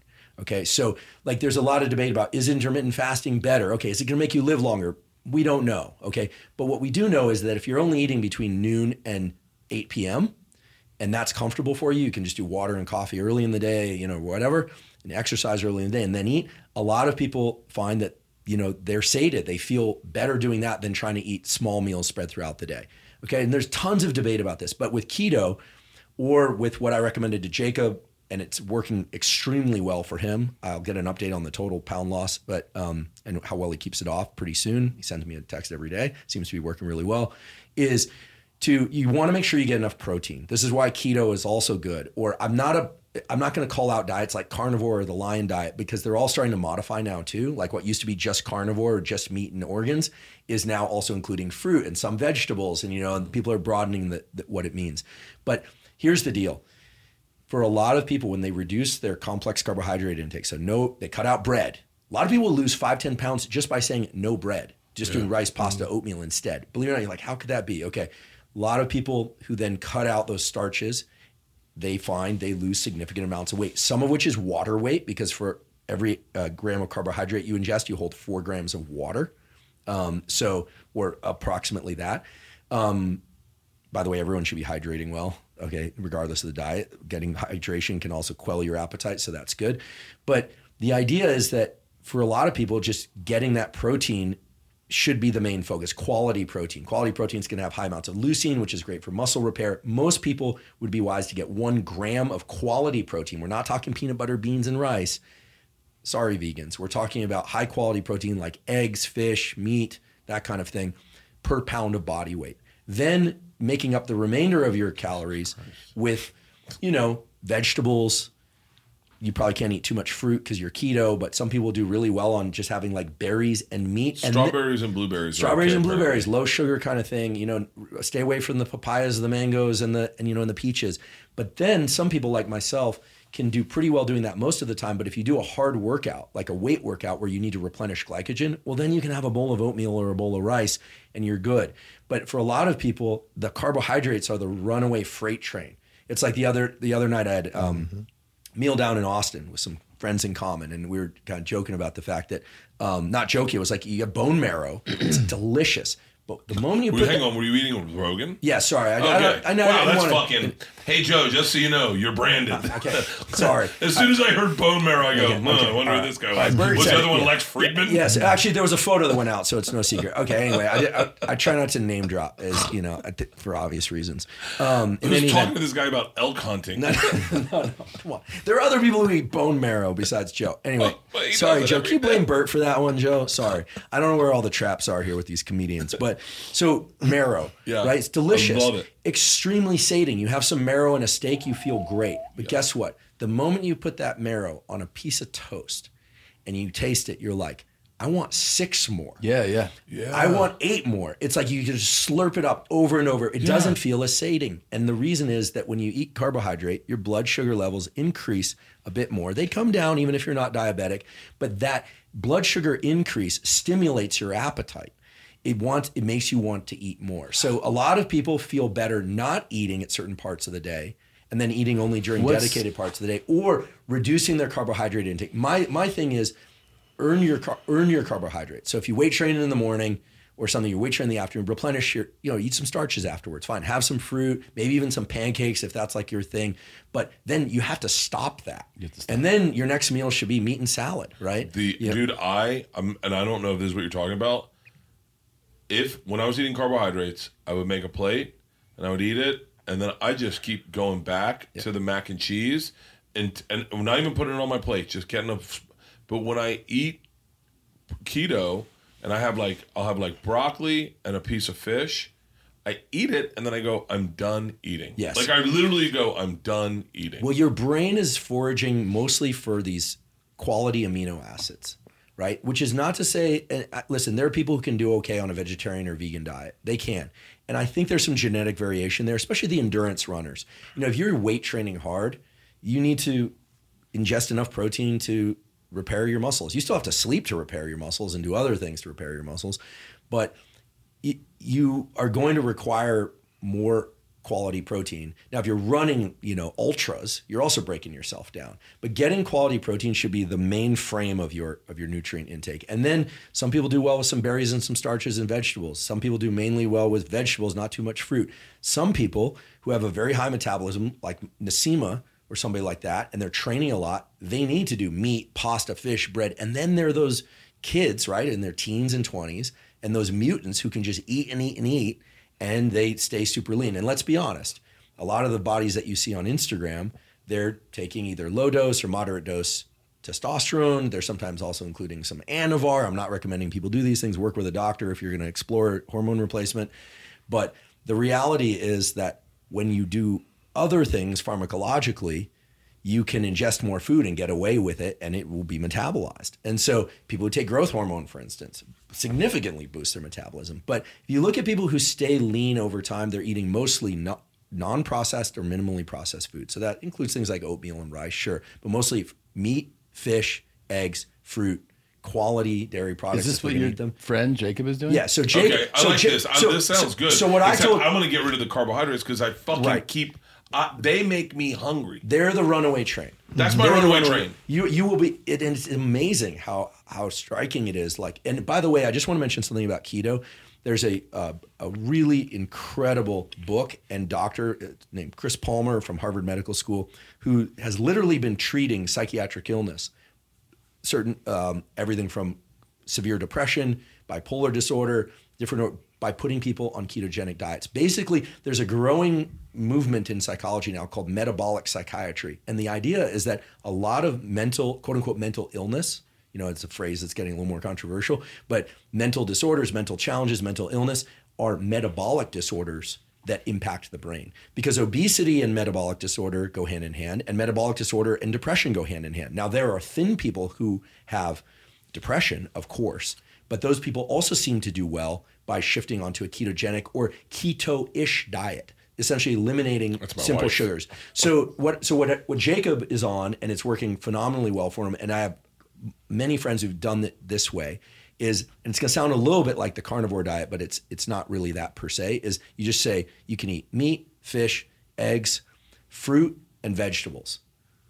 And sure, a little bit of olive oil, like, there's a whole seed oil debate, but some quality olive oil, some lemon juice and things, but that's it. Just try that for 60 days, and not a single one has come back and said, oh, that didn't work, or I overate. All of them are like, I feel amazing. It takes like 2-3 days, maybe a week before they're like, oh, the morning toast is tough, or like, I wish I was like able to put sugar in my coffee, but inevitably they all come back. They're like, they drop like 30, 40 pounds and they keep it off. And then they use the additional energy like you to exercise more. And then now they're out the gate. They're good. Yeah. And they're like, whoa, they finally got control over their body. Like this kid I grew up with, this guy, Jacob, when we were kids, they called him Fat Jake. And he internalized that as his identity. I had Dr. Lane Norton on the podcast. He's a nutrition fitness guy. Lane's great, right? And Lane, when he came on the podcast, he said, listen, a lot of people who need to lose a significant amount of weight need to actually think about it as destroying the former version of themselves and creating this new version. Kind of David Goggins-ish kind of mindset. The former version, that's why I do that cleanse. The former version for me had a problem with walking to the refrigerator.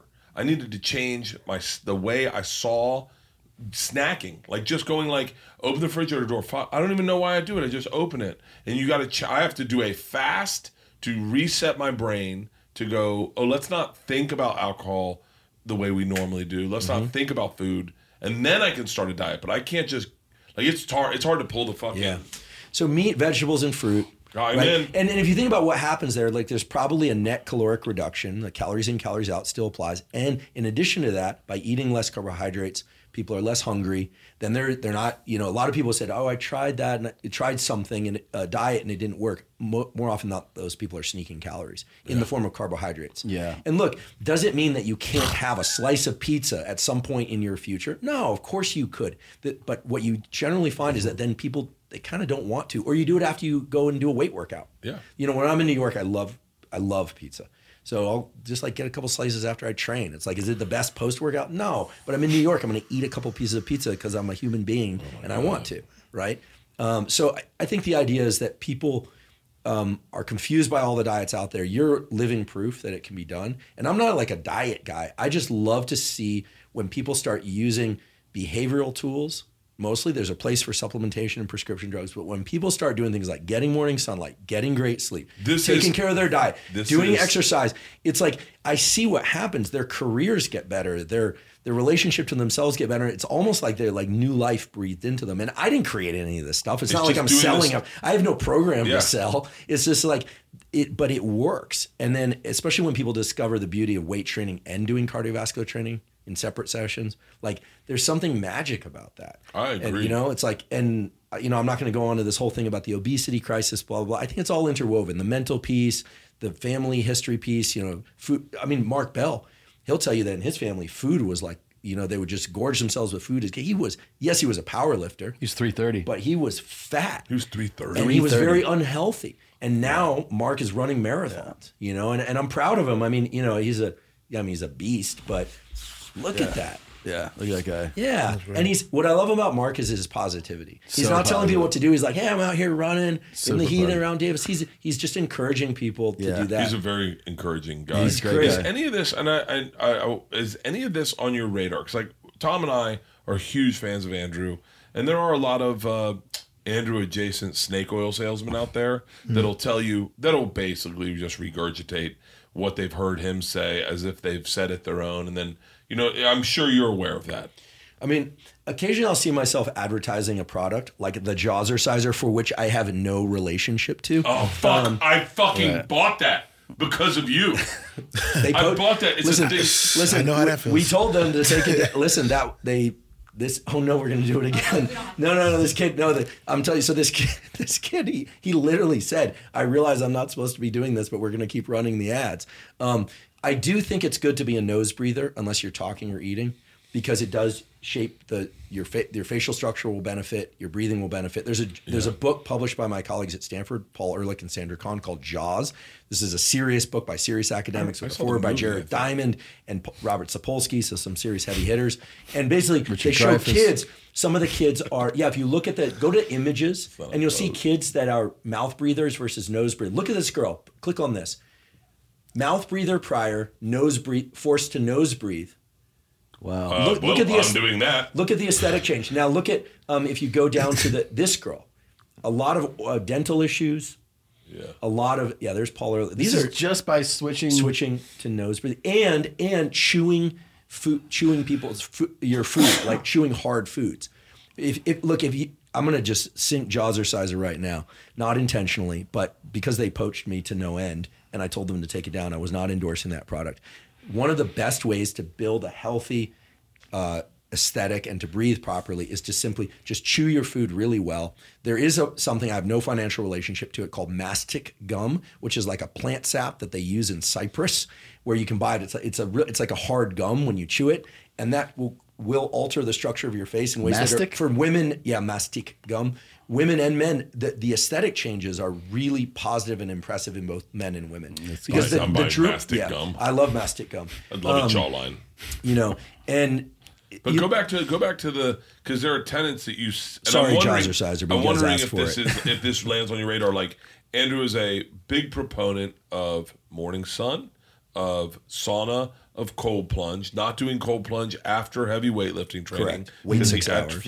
Atrophy, the swelling of the muscle or whatever, it needs that to grow. But other times it's great for you. But I'm curious, have you ever heard of it, like morning sun? Do you do morning sun? Mm-hmm. Yeah. Get sunlight in your eyes in the morning. Yeah, I get up and I've been hiking since I moved here, and love it. Taking my dog on walks and stuff like that. Your dog's amazing. Thank you. The best bulldogs. But amazing. So when I don't have no blind on my room window, so the sun comes through. So as soon as the sun comes up, do you get inspiration for your music from nature? Where does it come from? Like where do you find the work you do? Like where does it come from? Like, are you pulling from conversations, from? Right now, I think I'm pulling from, or most of my life, I'm pulling from like my early childhood, which was like growing up in church. My mother played several different instruments, and the connection that I learned from playing in church, seeing people I play a chord and people just start running around dancing and going crazy. Like that kind of power like really inspired me to want to continue to create. And now I think about that often. Like what's the chord or what's the movement that's going to make people go woo and want to dance or whatever that emotion is. And I try to get to that as much as possible. I like to say it's like spirit music, you know what I'm saying? Like soul music. And that's what inspires me the most, yeah. You guys are playing live these days in Los Angeles. Whereabouts? At the Masonic Lodge tonight. Hollywood, at the Hollywood Cemetery. I want to go see it. When do you go back out with your band? In October, we go out. Europe? Mostly through Europe. Yeah, for about a month. And then I'm going to have a thing. I started a foundation last year called Live and Love Foundation, helping to underage, underprivileged youth. And we're throwing a concert sometime late December. That's probably the next gig I have in LA. With your band or by yourself? My band and a few friends and artists. It was, it's like a jam. It's like a jam session. It was when I saw you at the Blue Note. Yeah, that was my band. That's fucking. Yeah, the Funk Apostles. Yeah, the Funk Apostles. It was. That sounds cool. So yeah. I'm telling you, he did this thing, and I said this to you. I'll say it again, but he did this thing where he went from station to station, emoting a song to that group, and like he'd go to the backup singers, and then to the drums, and then to the bass, and then to the guitar, and he'd emote it, and then he'd come back and he'd feel what they were playing, and then I think you said something, I feel like it's Sunday, we need the spirit in us, and then all of a sudden, I mean, everyone's moving. It was so fucking powerful that I was like, I don't have the ability to do that in stand-up. I wish I could figure it out, but it was so fun to watch that, like, I'll be back for that fundraiser. Yeah. To watch I it. want to go. Yeah. It's cool. Jazz is I love live music. I'll tell you what, and I don't want to. I know Tom's probably on a hard out soon, but like, and I've kept you way longer, Andrew. I listen to you while I sleep, so I could talk to you all day long. But the reason I went to this jazz festival, and I told this to Tommy, was that I found myself listening to the same 9 albums, and I thought that's how you become an old man. Is you never let it change. And I was like, I want to find new music. I got into this band called Goose. It's a jam band. I just discovered them. I said, I'm going to fucking focus. I'm going to try. And when I went to the Jazz Festival, I said, I want to try to like new stuff. Is there something about maybe learning at like getting into new shit that keeps your brain young? No, absolutely. The great physicist, Richard Feynman, is a Nobel Prize winning physicist. It's one of these guys that, in addition to having Nobel Prizes, he started learning to paint and draw later in life. He played bongo drums. He was always challenging himself to do new things. And he had a very young, playful spirit his entire life. We know that when you are in a process of learning something new or in the presence of novelty, that your entire set of brain networks shifts the way that it works. Like nothing else looks the same after going and doing something truly novel, right? Yeah. Healthy, safe novel, ideally, right? Yeah. But health promoting safe novel. The reality is that as we age, we get quote unquote set in our ways, and people become curmudgeons, and there's nothing worse, right? It's this idea that, it's an emphasis on the bad, but it's also that we can predict everything that's going to happen. It's like here we are heading into an election year and it's already wild, and you can feel the cynicism set in. There's another way to look at all this, which is, okay, our choices are perhaps not what we would want, right? But like we're on the front edge of human evolution. Like this country needs to evolve forward. What's possible in the positive direction that can happen? Having some positive anticipation and learning, some sense of hope, like all of that is related to those dopamine circuits. And when the dopaminergic system is cranking, the brain is bathing in what are called neurotrophins. These are things like brain-derived neurotrophic factor that foster new connectivity in the brain. Think back to childhood when everything is new and exciting. You put your kids to sleep at night and you're like, what's tomorrow? Tomorrow's the first day of school. They've been to school before, right? Unless it's the first time they're starting. They've been to school before, but it's all this possibility. As we get older, become a bit cynical. We're not bringing in new stimuli. Like the great Joe Strummer, Clash, but also Mescalero's, huge fan. One of my favorite things about him, in addition to being an amazing musician, is he was a bit of a philosopher on this topic. He used to, his famous Strummer quote, they actually call it Strummer's laws: no input, no output. Meaning, unless you're getting new inputs into your system, you really can't expect your comedy to get better, the way you interact in any relationships to get better. Fucking love that. New inputs, right? New input, no output. His thing is no input, no output. Meaning, Someone write that down for me. I'm putting that in my gym. Strummer's law: no input, no output. When you like doing this podcast today, for me, is going to be subconsciously and consciously in addition to the podcast that I do on music and the brain. It was coming up in a few days, and so I wouldn't have predicted it. So placing yourself into novel environments that grow you, force you to be a beginner, force you to think about things differently, hear different perspectives. This is the opposite of becoming set in our ways and becoming a curmudgeon where you think you know how everything's going to work out. And this is even true for optimistic people who don't engage in new things. They're like, oh, I like that food. I like, because within your keto diet, it's going to be mostly the same foods, but occasionally you might want to change the types of foods that you eat within that. Yeah. That'll keep the novelty high. Also with working out, I have a kind of a staple. About 75% of what I do is the same thing I've done: run 3 times a week, lift 3 times a week, same movements. But it's good. About 30% of the time, mix it up. But also, like you said, listen to music. Sometimes work out in silence. Sometimes listen to comedy. Lately I've been going and listening to a lot of comedy. Went down to the Comedy Store the other night and listening. I'm like, wow, I'm learning from this and thinking about the brain. And I have no aspirations to be a comedian, thankfully for everybody. But the idea is that when you're bringing in new experiences, it changes the potential of your brain to get better at what you already know and do.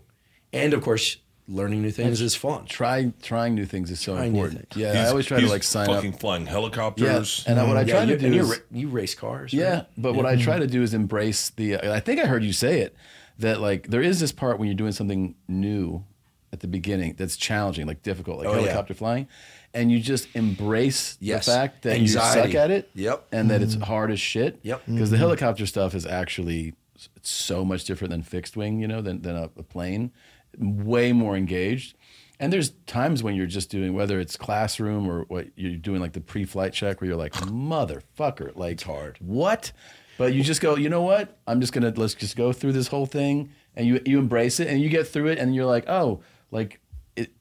you're embracing the fact that it is going to be this hard, but also I'm flying with this guy who's got 3,000 hours, and he is doesn't even, it's automatic. You're like, oh, that comes with experience. Absolutely. So you just kind of absolutely suffer through it, but the friction, frustration, those are the signals to tell your brain to change. If you think about it, if you could do everything, I can't dunk a basketball, my 3-pointer is terrible, but let's say 3-pointers, because I'm not going to dunk a basketball most likely, but maybe. I watched that video, Tom. I gave it a shot. Okay, so 3-pointers, right? 3-pointers. So let's say I want to get my 3-pointers to maybe 65% make, swishing them 65% of the times. It's going to be frustrating. But guess what? If I made every single one, the brain doesn't change. It doesn't change. Okay, if there was some magic like in the movies, where the ball gets redirected and it goes through the net every time, my brain's not going to get any better. Every time you miss, every time you have a fail, that frustration cues the attention systems of your brain and deploys chemicals in your brain for what? For on the next trial and the next trial for your brain to be able to modify itself. So when you make a mistake, and you're like, oh, you feel that frustration is essentially opening the window for your brain to get better. That's the way to think about frustration. It's a really good thing. Yeah. It's a great thing, because if your brain could succeed in doing things, why would it change? It won't change because the map is already there of how to do it. But the map isn't there. And so, comedians bombing, you don't want it to deplete their self-esteem to the point where, they quit. But those times when you thought something would land and it didn't. No, bad sets help. Frustrating. Yeah. Or bad sets really help. Or it's just not, that's the magic of the brain, which is that it's the only organ in the body that can direct its own changes. So for the rest of your life, try new things. Pursue new things. I'm doing that today. Try new things. What I will say is for, younger people listening, it's good to get proficiency at one thing that will allow you some forward progress that will give you the option an opportunity to try other things. It doesn't mean doing 50 things or every year you're never changing your major, not changing. I have to be careful how, I had a certain criteria in life for a while. It was people who finish things and people who don't finish things, right? Be a finisher, learn how to be a finisher, but because that also meant that you worked through the frustration, take on challenges. And then, once you have a vocation and you're hopefully making an income that's sustainable, then you can try new things and shift your vocation, right? But if you're constantly changing up what you're doing, that's not the idea. The idea is to pick something that hopefully does good in the world and that you enjoy and that you can survive on.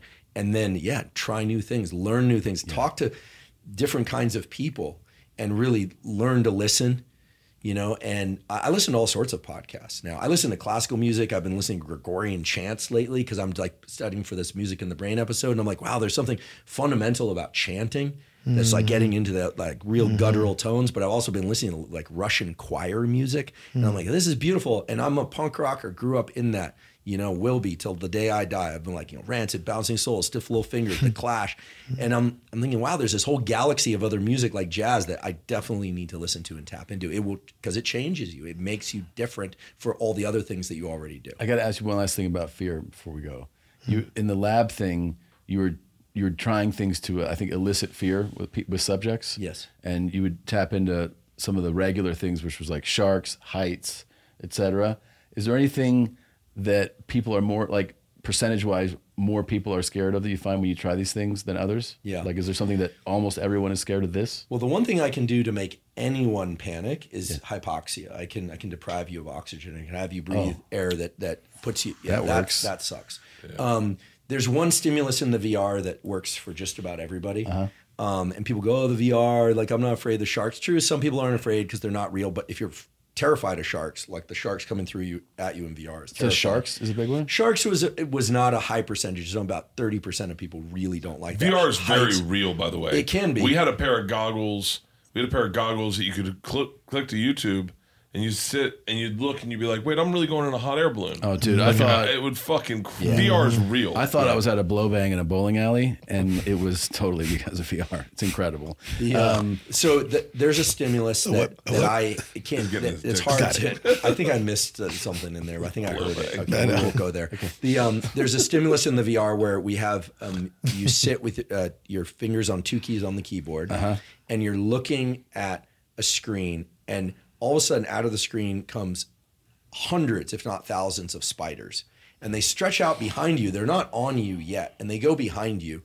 And then they start coming up your body and up your back and on you. This is all in VR? Yeah, and your job is to keep your fingers on the keyboard as long as you can. Oh, fuck. Now, my friend Jeremy Bailenson, who runs a bigger VR laboratory at Stanford, he's really a pioneer in the world of VR. They have them wearing suits that are haptic suits. So they're actually getting the tap, tap, tap, tap, tap of the legs of the spiders on you. This is absolutely unnerving for people, even people who like spiders, those mutants that like, the tarantula walking on them. It is absolutely unnerving. You can tell by my bodily reaction. It's horrible. And what was the thing that you said that didn't your lab do something with Goggins? Yeah, so we brought David out. This was in... probably about 2017. Are you familiar with David Goggins? Yeah. The David Goggins. Who's gonna David carry the Goggins, boats? former Navy SEAL, who used to be real fat, ran himself thin. Actually, he went buds. I think he probably got actually. Goggins wrote Can't Hurt Me. SEAL. He's one of these, So thing about Goggins, he is every bit as intense as the I don't want to say his persona because there isn't like an off-camera version of him. He's just always like that. He came out and he was like, I don't like sharks. And we're like, okay, well, who wants to go first? He's like, I'll go first. Okay, so that's very telling. And then when we asked him, rate your fear on a scale of like 1 to 5, he was like 0. Okay, so for him, like he's learned to kind of suppress all of those responses. But what's great about David is, I've done a couple of work days with him, and 4 o'clock in the afternoon, the group is flagging, everyone's kind of like, and he's just like, no, let's get it. He's changing into shorts. He ran to the airport. He ran from where we were located to the airport. It's got to be like 20 miles. I'm like, what are you doing? He's like, with his bag. Well, he wasn't a big bag, but he ran to the airport. Like I've heard, I'm running to the airport. Goggins actually runs to the airport. This is like a daily. It's not like a once in a while. Cameras on, cameras off. That's him. That's great. Yeah, amazingly impressive. There's a couple real deals out there, and Goggins is Andrew's one of them easily, but Goggins is definitely fucking one of them. David is he embodies drive and overcoming one's emotions and narratives of don't do it, I don't want to do it today or that. Have you seen the pictures of his feet? His feet look like they were mangled by a meat grinder. He runs on those things. He's just basically run his toenails off. Yeah. He really tough. Those team guys are built different. Yeah, there they are. Oh my Lord. Yeah. But we're talking like, Oh. He does like the ultra marathon shit, like run for days. That's insane. And he pushes that well, I wouldn't say pushing it in that it's not true, but that idea that like as soon as you hear that voice, it's like stop. It's like you got like 40% more in there. Well, it's the way team guys are trained. I've done some work with those guys, East Coast and some Canadian spec ops. You know, like the way Jocko describes it is great, which is, you know, the whole thing of getting them cold, wet, and sandy during buds, right? Is, I mean, they're selecting for people that know that somehow like really know how to embrace the suck. Like by time they land on the beach in an op, their guns are all wet. They're filled with sand. Like nothing is optimal. We hear so much about optimal. Their starting point is where most people are like done, long since done. And that's where they sort of like, okay, day begins. And so they've like, it's almost like a car that has an extra gas tank that you weren't aware of, right? Because they learn to like run on empty and then they discover this reservoir of fuel. Yeah. And so that's, I think, what they're selecting for. Who do you think would last longer as a Navy SEAL, me or Tom? You mean in the training, in buds training? We're talking starting day one. Who rings the bell first? Goodness. I think you guys both make it through if you're challenging each other. We know what our third activity But you know what it is I have a good friend who was an instructor at Buds for many years and then did a bunch on the Tier 1 East Coast teams. Very highly respected there. And he says that there are 3 features of guys that make it through Buds, that people either have 1, 2, or 3 of these things. Played a varsity sport in high school. Okay. That seems to be common to a lot of them. Not necessary, but seems to be sufficient, you know, in many cases, not always, right? Doesn't always get them through.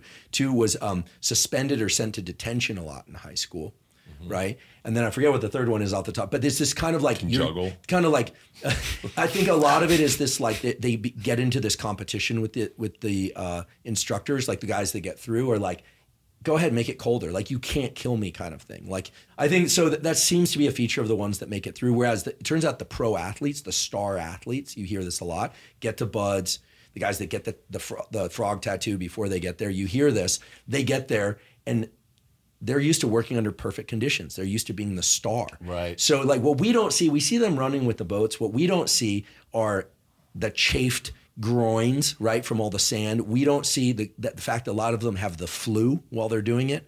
We don't see all the stuff like, and I've heard it's the micro things, the splinter in your foot.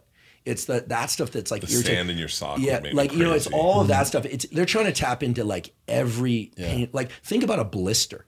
I hate blisters.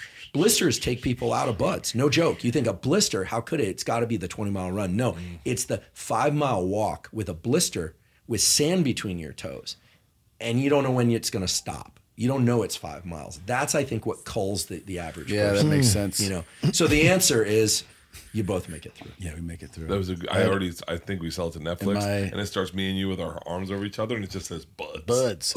And I think it's cool because they, you know, great admiration for what they do. I mean, and all the spec ops folks. I mean, they're out there like they love the work. Yeah, this is the thing. Like they're out there, you know.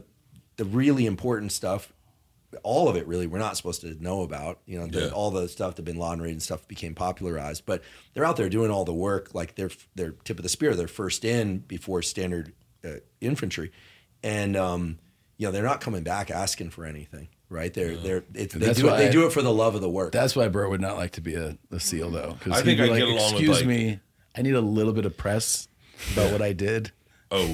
They you can't get. You don't like an award at Montreal. Yeah, he doesn't like when he does GoFundMe and people don't go thank you for the donation. They're not supposed to seek press. You ever given a GoFundMe? Do they go remain anonymous or put your name up there on the board when I donate? Yeah. Typically I remain anonymous. Yeah. Okay. I told then you. Hey guys, from now on I'm just going anonymous, and that was me. He's upset that he made a nice, generous donation, and that the people didn't acknowledge him. Well, you know what's interesting? So I had Bob Sapolsky on the podcast, Robert Sapolsky, and he knows a lot about testosterone and primate behavior. So in humans, they've done these experiments. You know, everyone thinks if you take exogenous testosterone, that it makes you a jerk. But it turns out it just makes you... I'm taking 3 a day. Yeah, no, it takes you more... It just makes people more the way that they are. Wait, hold on. What is what is it? Well, a lot of people think that testosterone makes people aggressive. Testosterone. Right. Yeah. Now, obviously you want the kids are doing it so young now. Like you can... There's a way to do it safely. Talk to a doctor or don't do it at all, you know, et cetera. Anyway, with that said... Sapolsky was telling me there's a study that shows that if you give people testosterone, in this case men, you give them testosterone, and you do an auction, a philanthropic auction for a good cause, the guys who take more testosterone start competing to give more money. They become more altruistic. That's me. So basically they'll compete over anything, but if you're playing checkers, they'll become more competitive over checkers. And if they're a jerk, they become more of a jerk. And if they're funny, they become funnier, and so on and so forth. I bought 4 nuns a $7,500 trip to Cabo. So I was like, fuck, you're not going to beat me. I was like, and they're like, and Leanne's like, I don't want to go to Cabo. I go, Sister Dawn, you want to go to Cabo? She's like, I've never been. And I was like, You're going. I sent 4 nuns to Cabo, and I gave them drink coupons for the fucking hotel because they take a vow of poverty. Yeah. I'll fucking get Very competitive nice. throwing money around. Speechless. Incredible. This has been Amazing. I apologize. We've had you here this whole time. I said, hey, well, come in. I just wanted to introduce you to everyone. But I'm telling you, when I sat with you guys in the bus, did I not tell you we're all sitting with greatness? I'm so glad to be a part of the hang, man. I learned a lot. I listen. I do listen to them all the time. I love your podcast. Thank you. And when you were on Two Bears, I was so jealous. My big get today was I wanted us to all try nicotine. Because he says nicotine is really good for your brain. Well, no, it raises This is blood why pressure. I shouldn't paraphrase. It's a burst summary. You gotta like. Do you smoke cigarettes? No, When don't was the do last time you nicotine. had nicotine? Hold on, it's really good for you. No, Dr. It Huberman staves said- off amnesia. Not amnesia. No, listen. So Alzheimer's. nicotine can be a cognitive enhancer, but smoking, vaping, dipping, or snuffing not good for you. It is if it's cabbage. The troches the pouches that people take in older age there is some data that can offset Parkinson's and Alzheimer's, but it does increase blood pressure and it increases vasoconstriction. So this is, you can scare all the guys by just saying vasoconstriction, not good for sexual performance, right? Yeah. This is the reason people take things like tadalafil, Cialis, or Viagra for vasodilation. But nicotine, occasional use of nicotine delivered through something other than smoking or vaping, dipping, or snuffing, which can give you cancer, can be a cognitive enhancer. I don't recommend people run out and embrace that right away. There are milder ways to increase cholinergic drive in the brain for focus, things like alpha GPC, et cetera. But the main one is get the behavioral tools right, learn how to focus, learn how to engage, learn how to put the phone off. Again today because of him. But nicotine, it's true. Later in life, I know a Nobel Prize winning neuroscientist who chews Nicorette. He's in his late 70s in order to maintain cognitive function. So there's something there. So Try maybe it some next time you Nicorette. play piano. We'll Just see what a happens. little dip, a little snuff, a little zen. Maybe a little Nicorette gum. Yeah. Maybe not before a concert, just because. No. Next time you play by yourself, try it. I'm gonna try it on stage because Rogan swears by it. Really? Like, he'll hit a vape pen or smoke a cigarette before he goes on stage. He likes nicotine in his head before he goes on stage. I have not had nicotine in 20 years. I've not had it, and I had a problem with it. Okay, well, watch your blood pressure. I don't know what your blood pressure is, but as your weight comes down, it's going to open up more opportunities for that. Next time we talk, we should talk about the incredible data, again, not recreational use, of, I'll just say, data, clinical trials on macrodose psilocybin for helping people get over their craving for alcohol, but expand brain plasticity. Macrodose. Yes, macro, So if I not show micro. you a mushroom bar, will you point me out how much a macrodose is? Yeah, I'm talking about a clinical trial, Bert. I'm not talking about I recreational. don't need to do it in a clinic. I'll do it in my house. Okay. Do you like mushrooms? It's nice. Yeah, I can give you a bar of mushrooms. Andrew, do you want some mushrooms? A clinical macrodose I'll wear of psilocybin was transformative for my mental health. You did it? I did. You did it? I've talked openly about the fact that in clinical trial, I've done macrodose psilocybin and I've done MDMA 4 times. Wait, macro is a lot. Macro is above 4 grams. Oh, okay. I'm not looking for macro. I'm looking for micro. Yeah, macro is the best.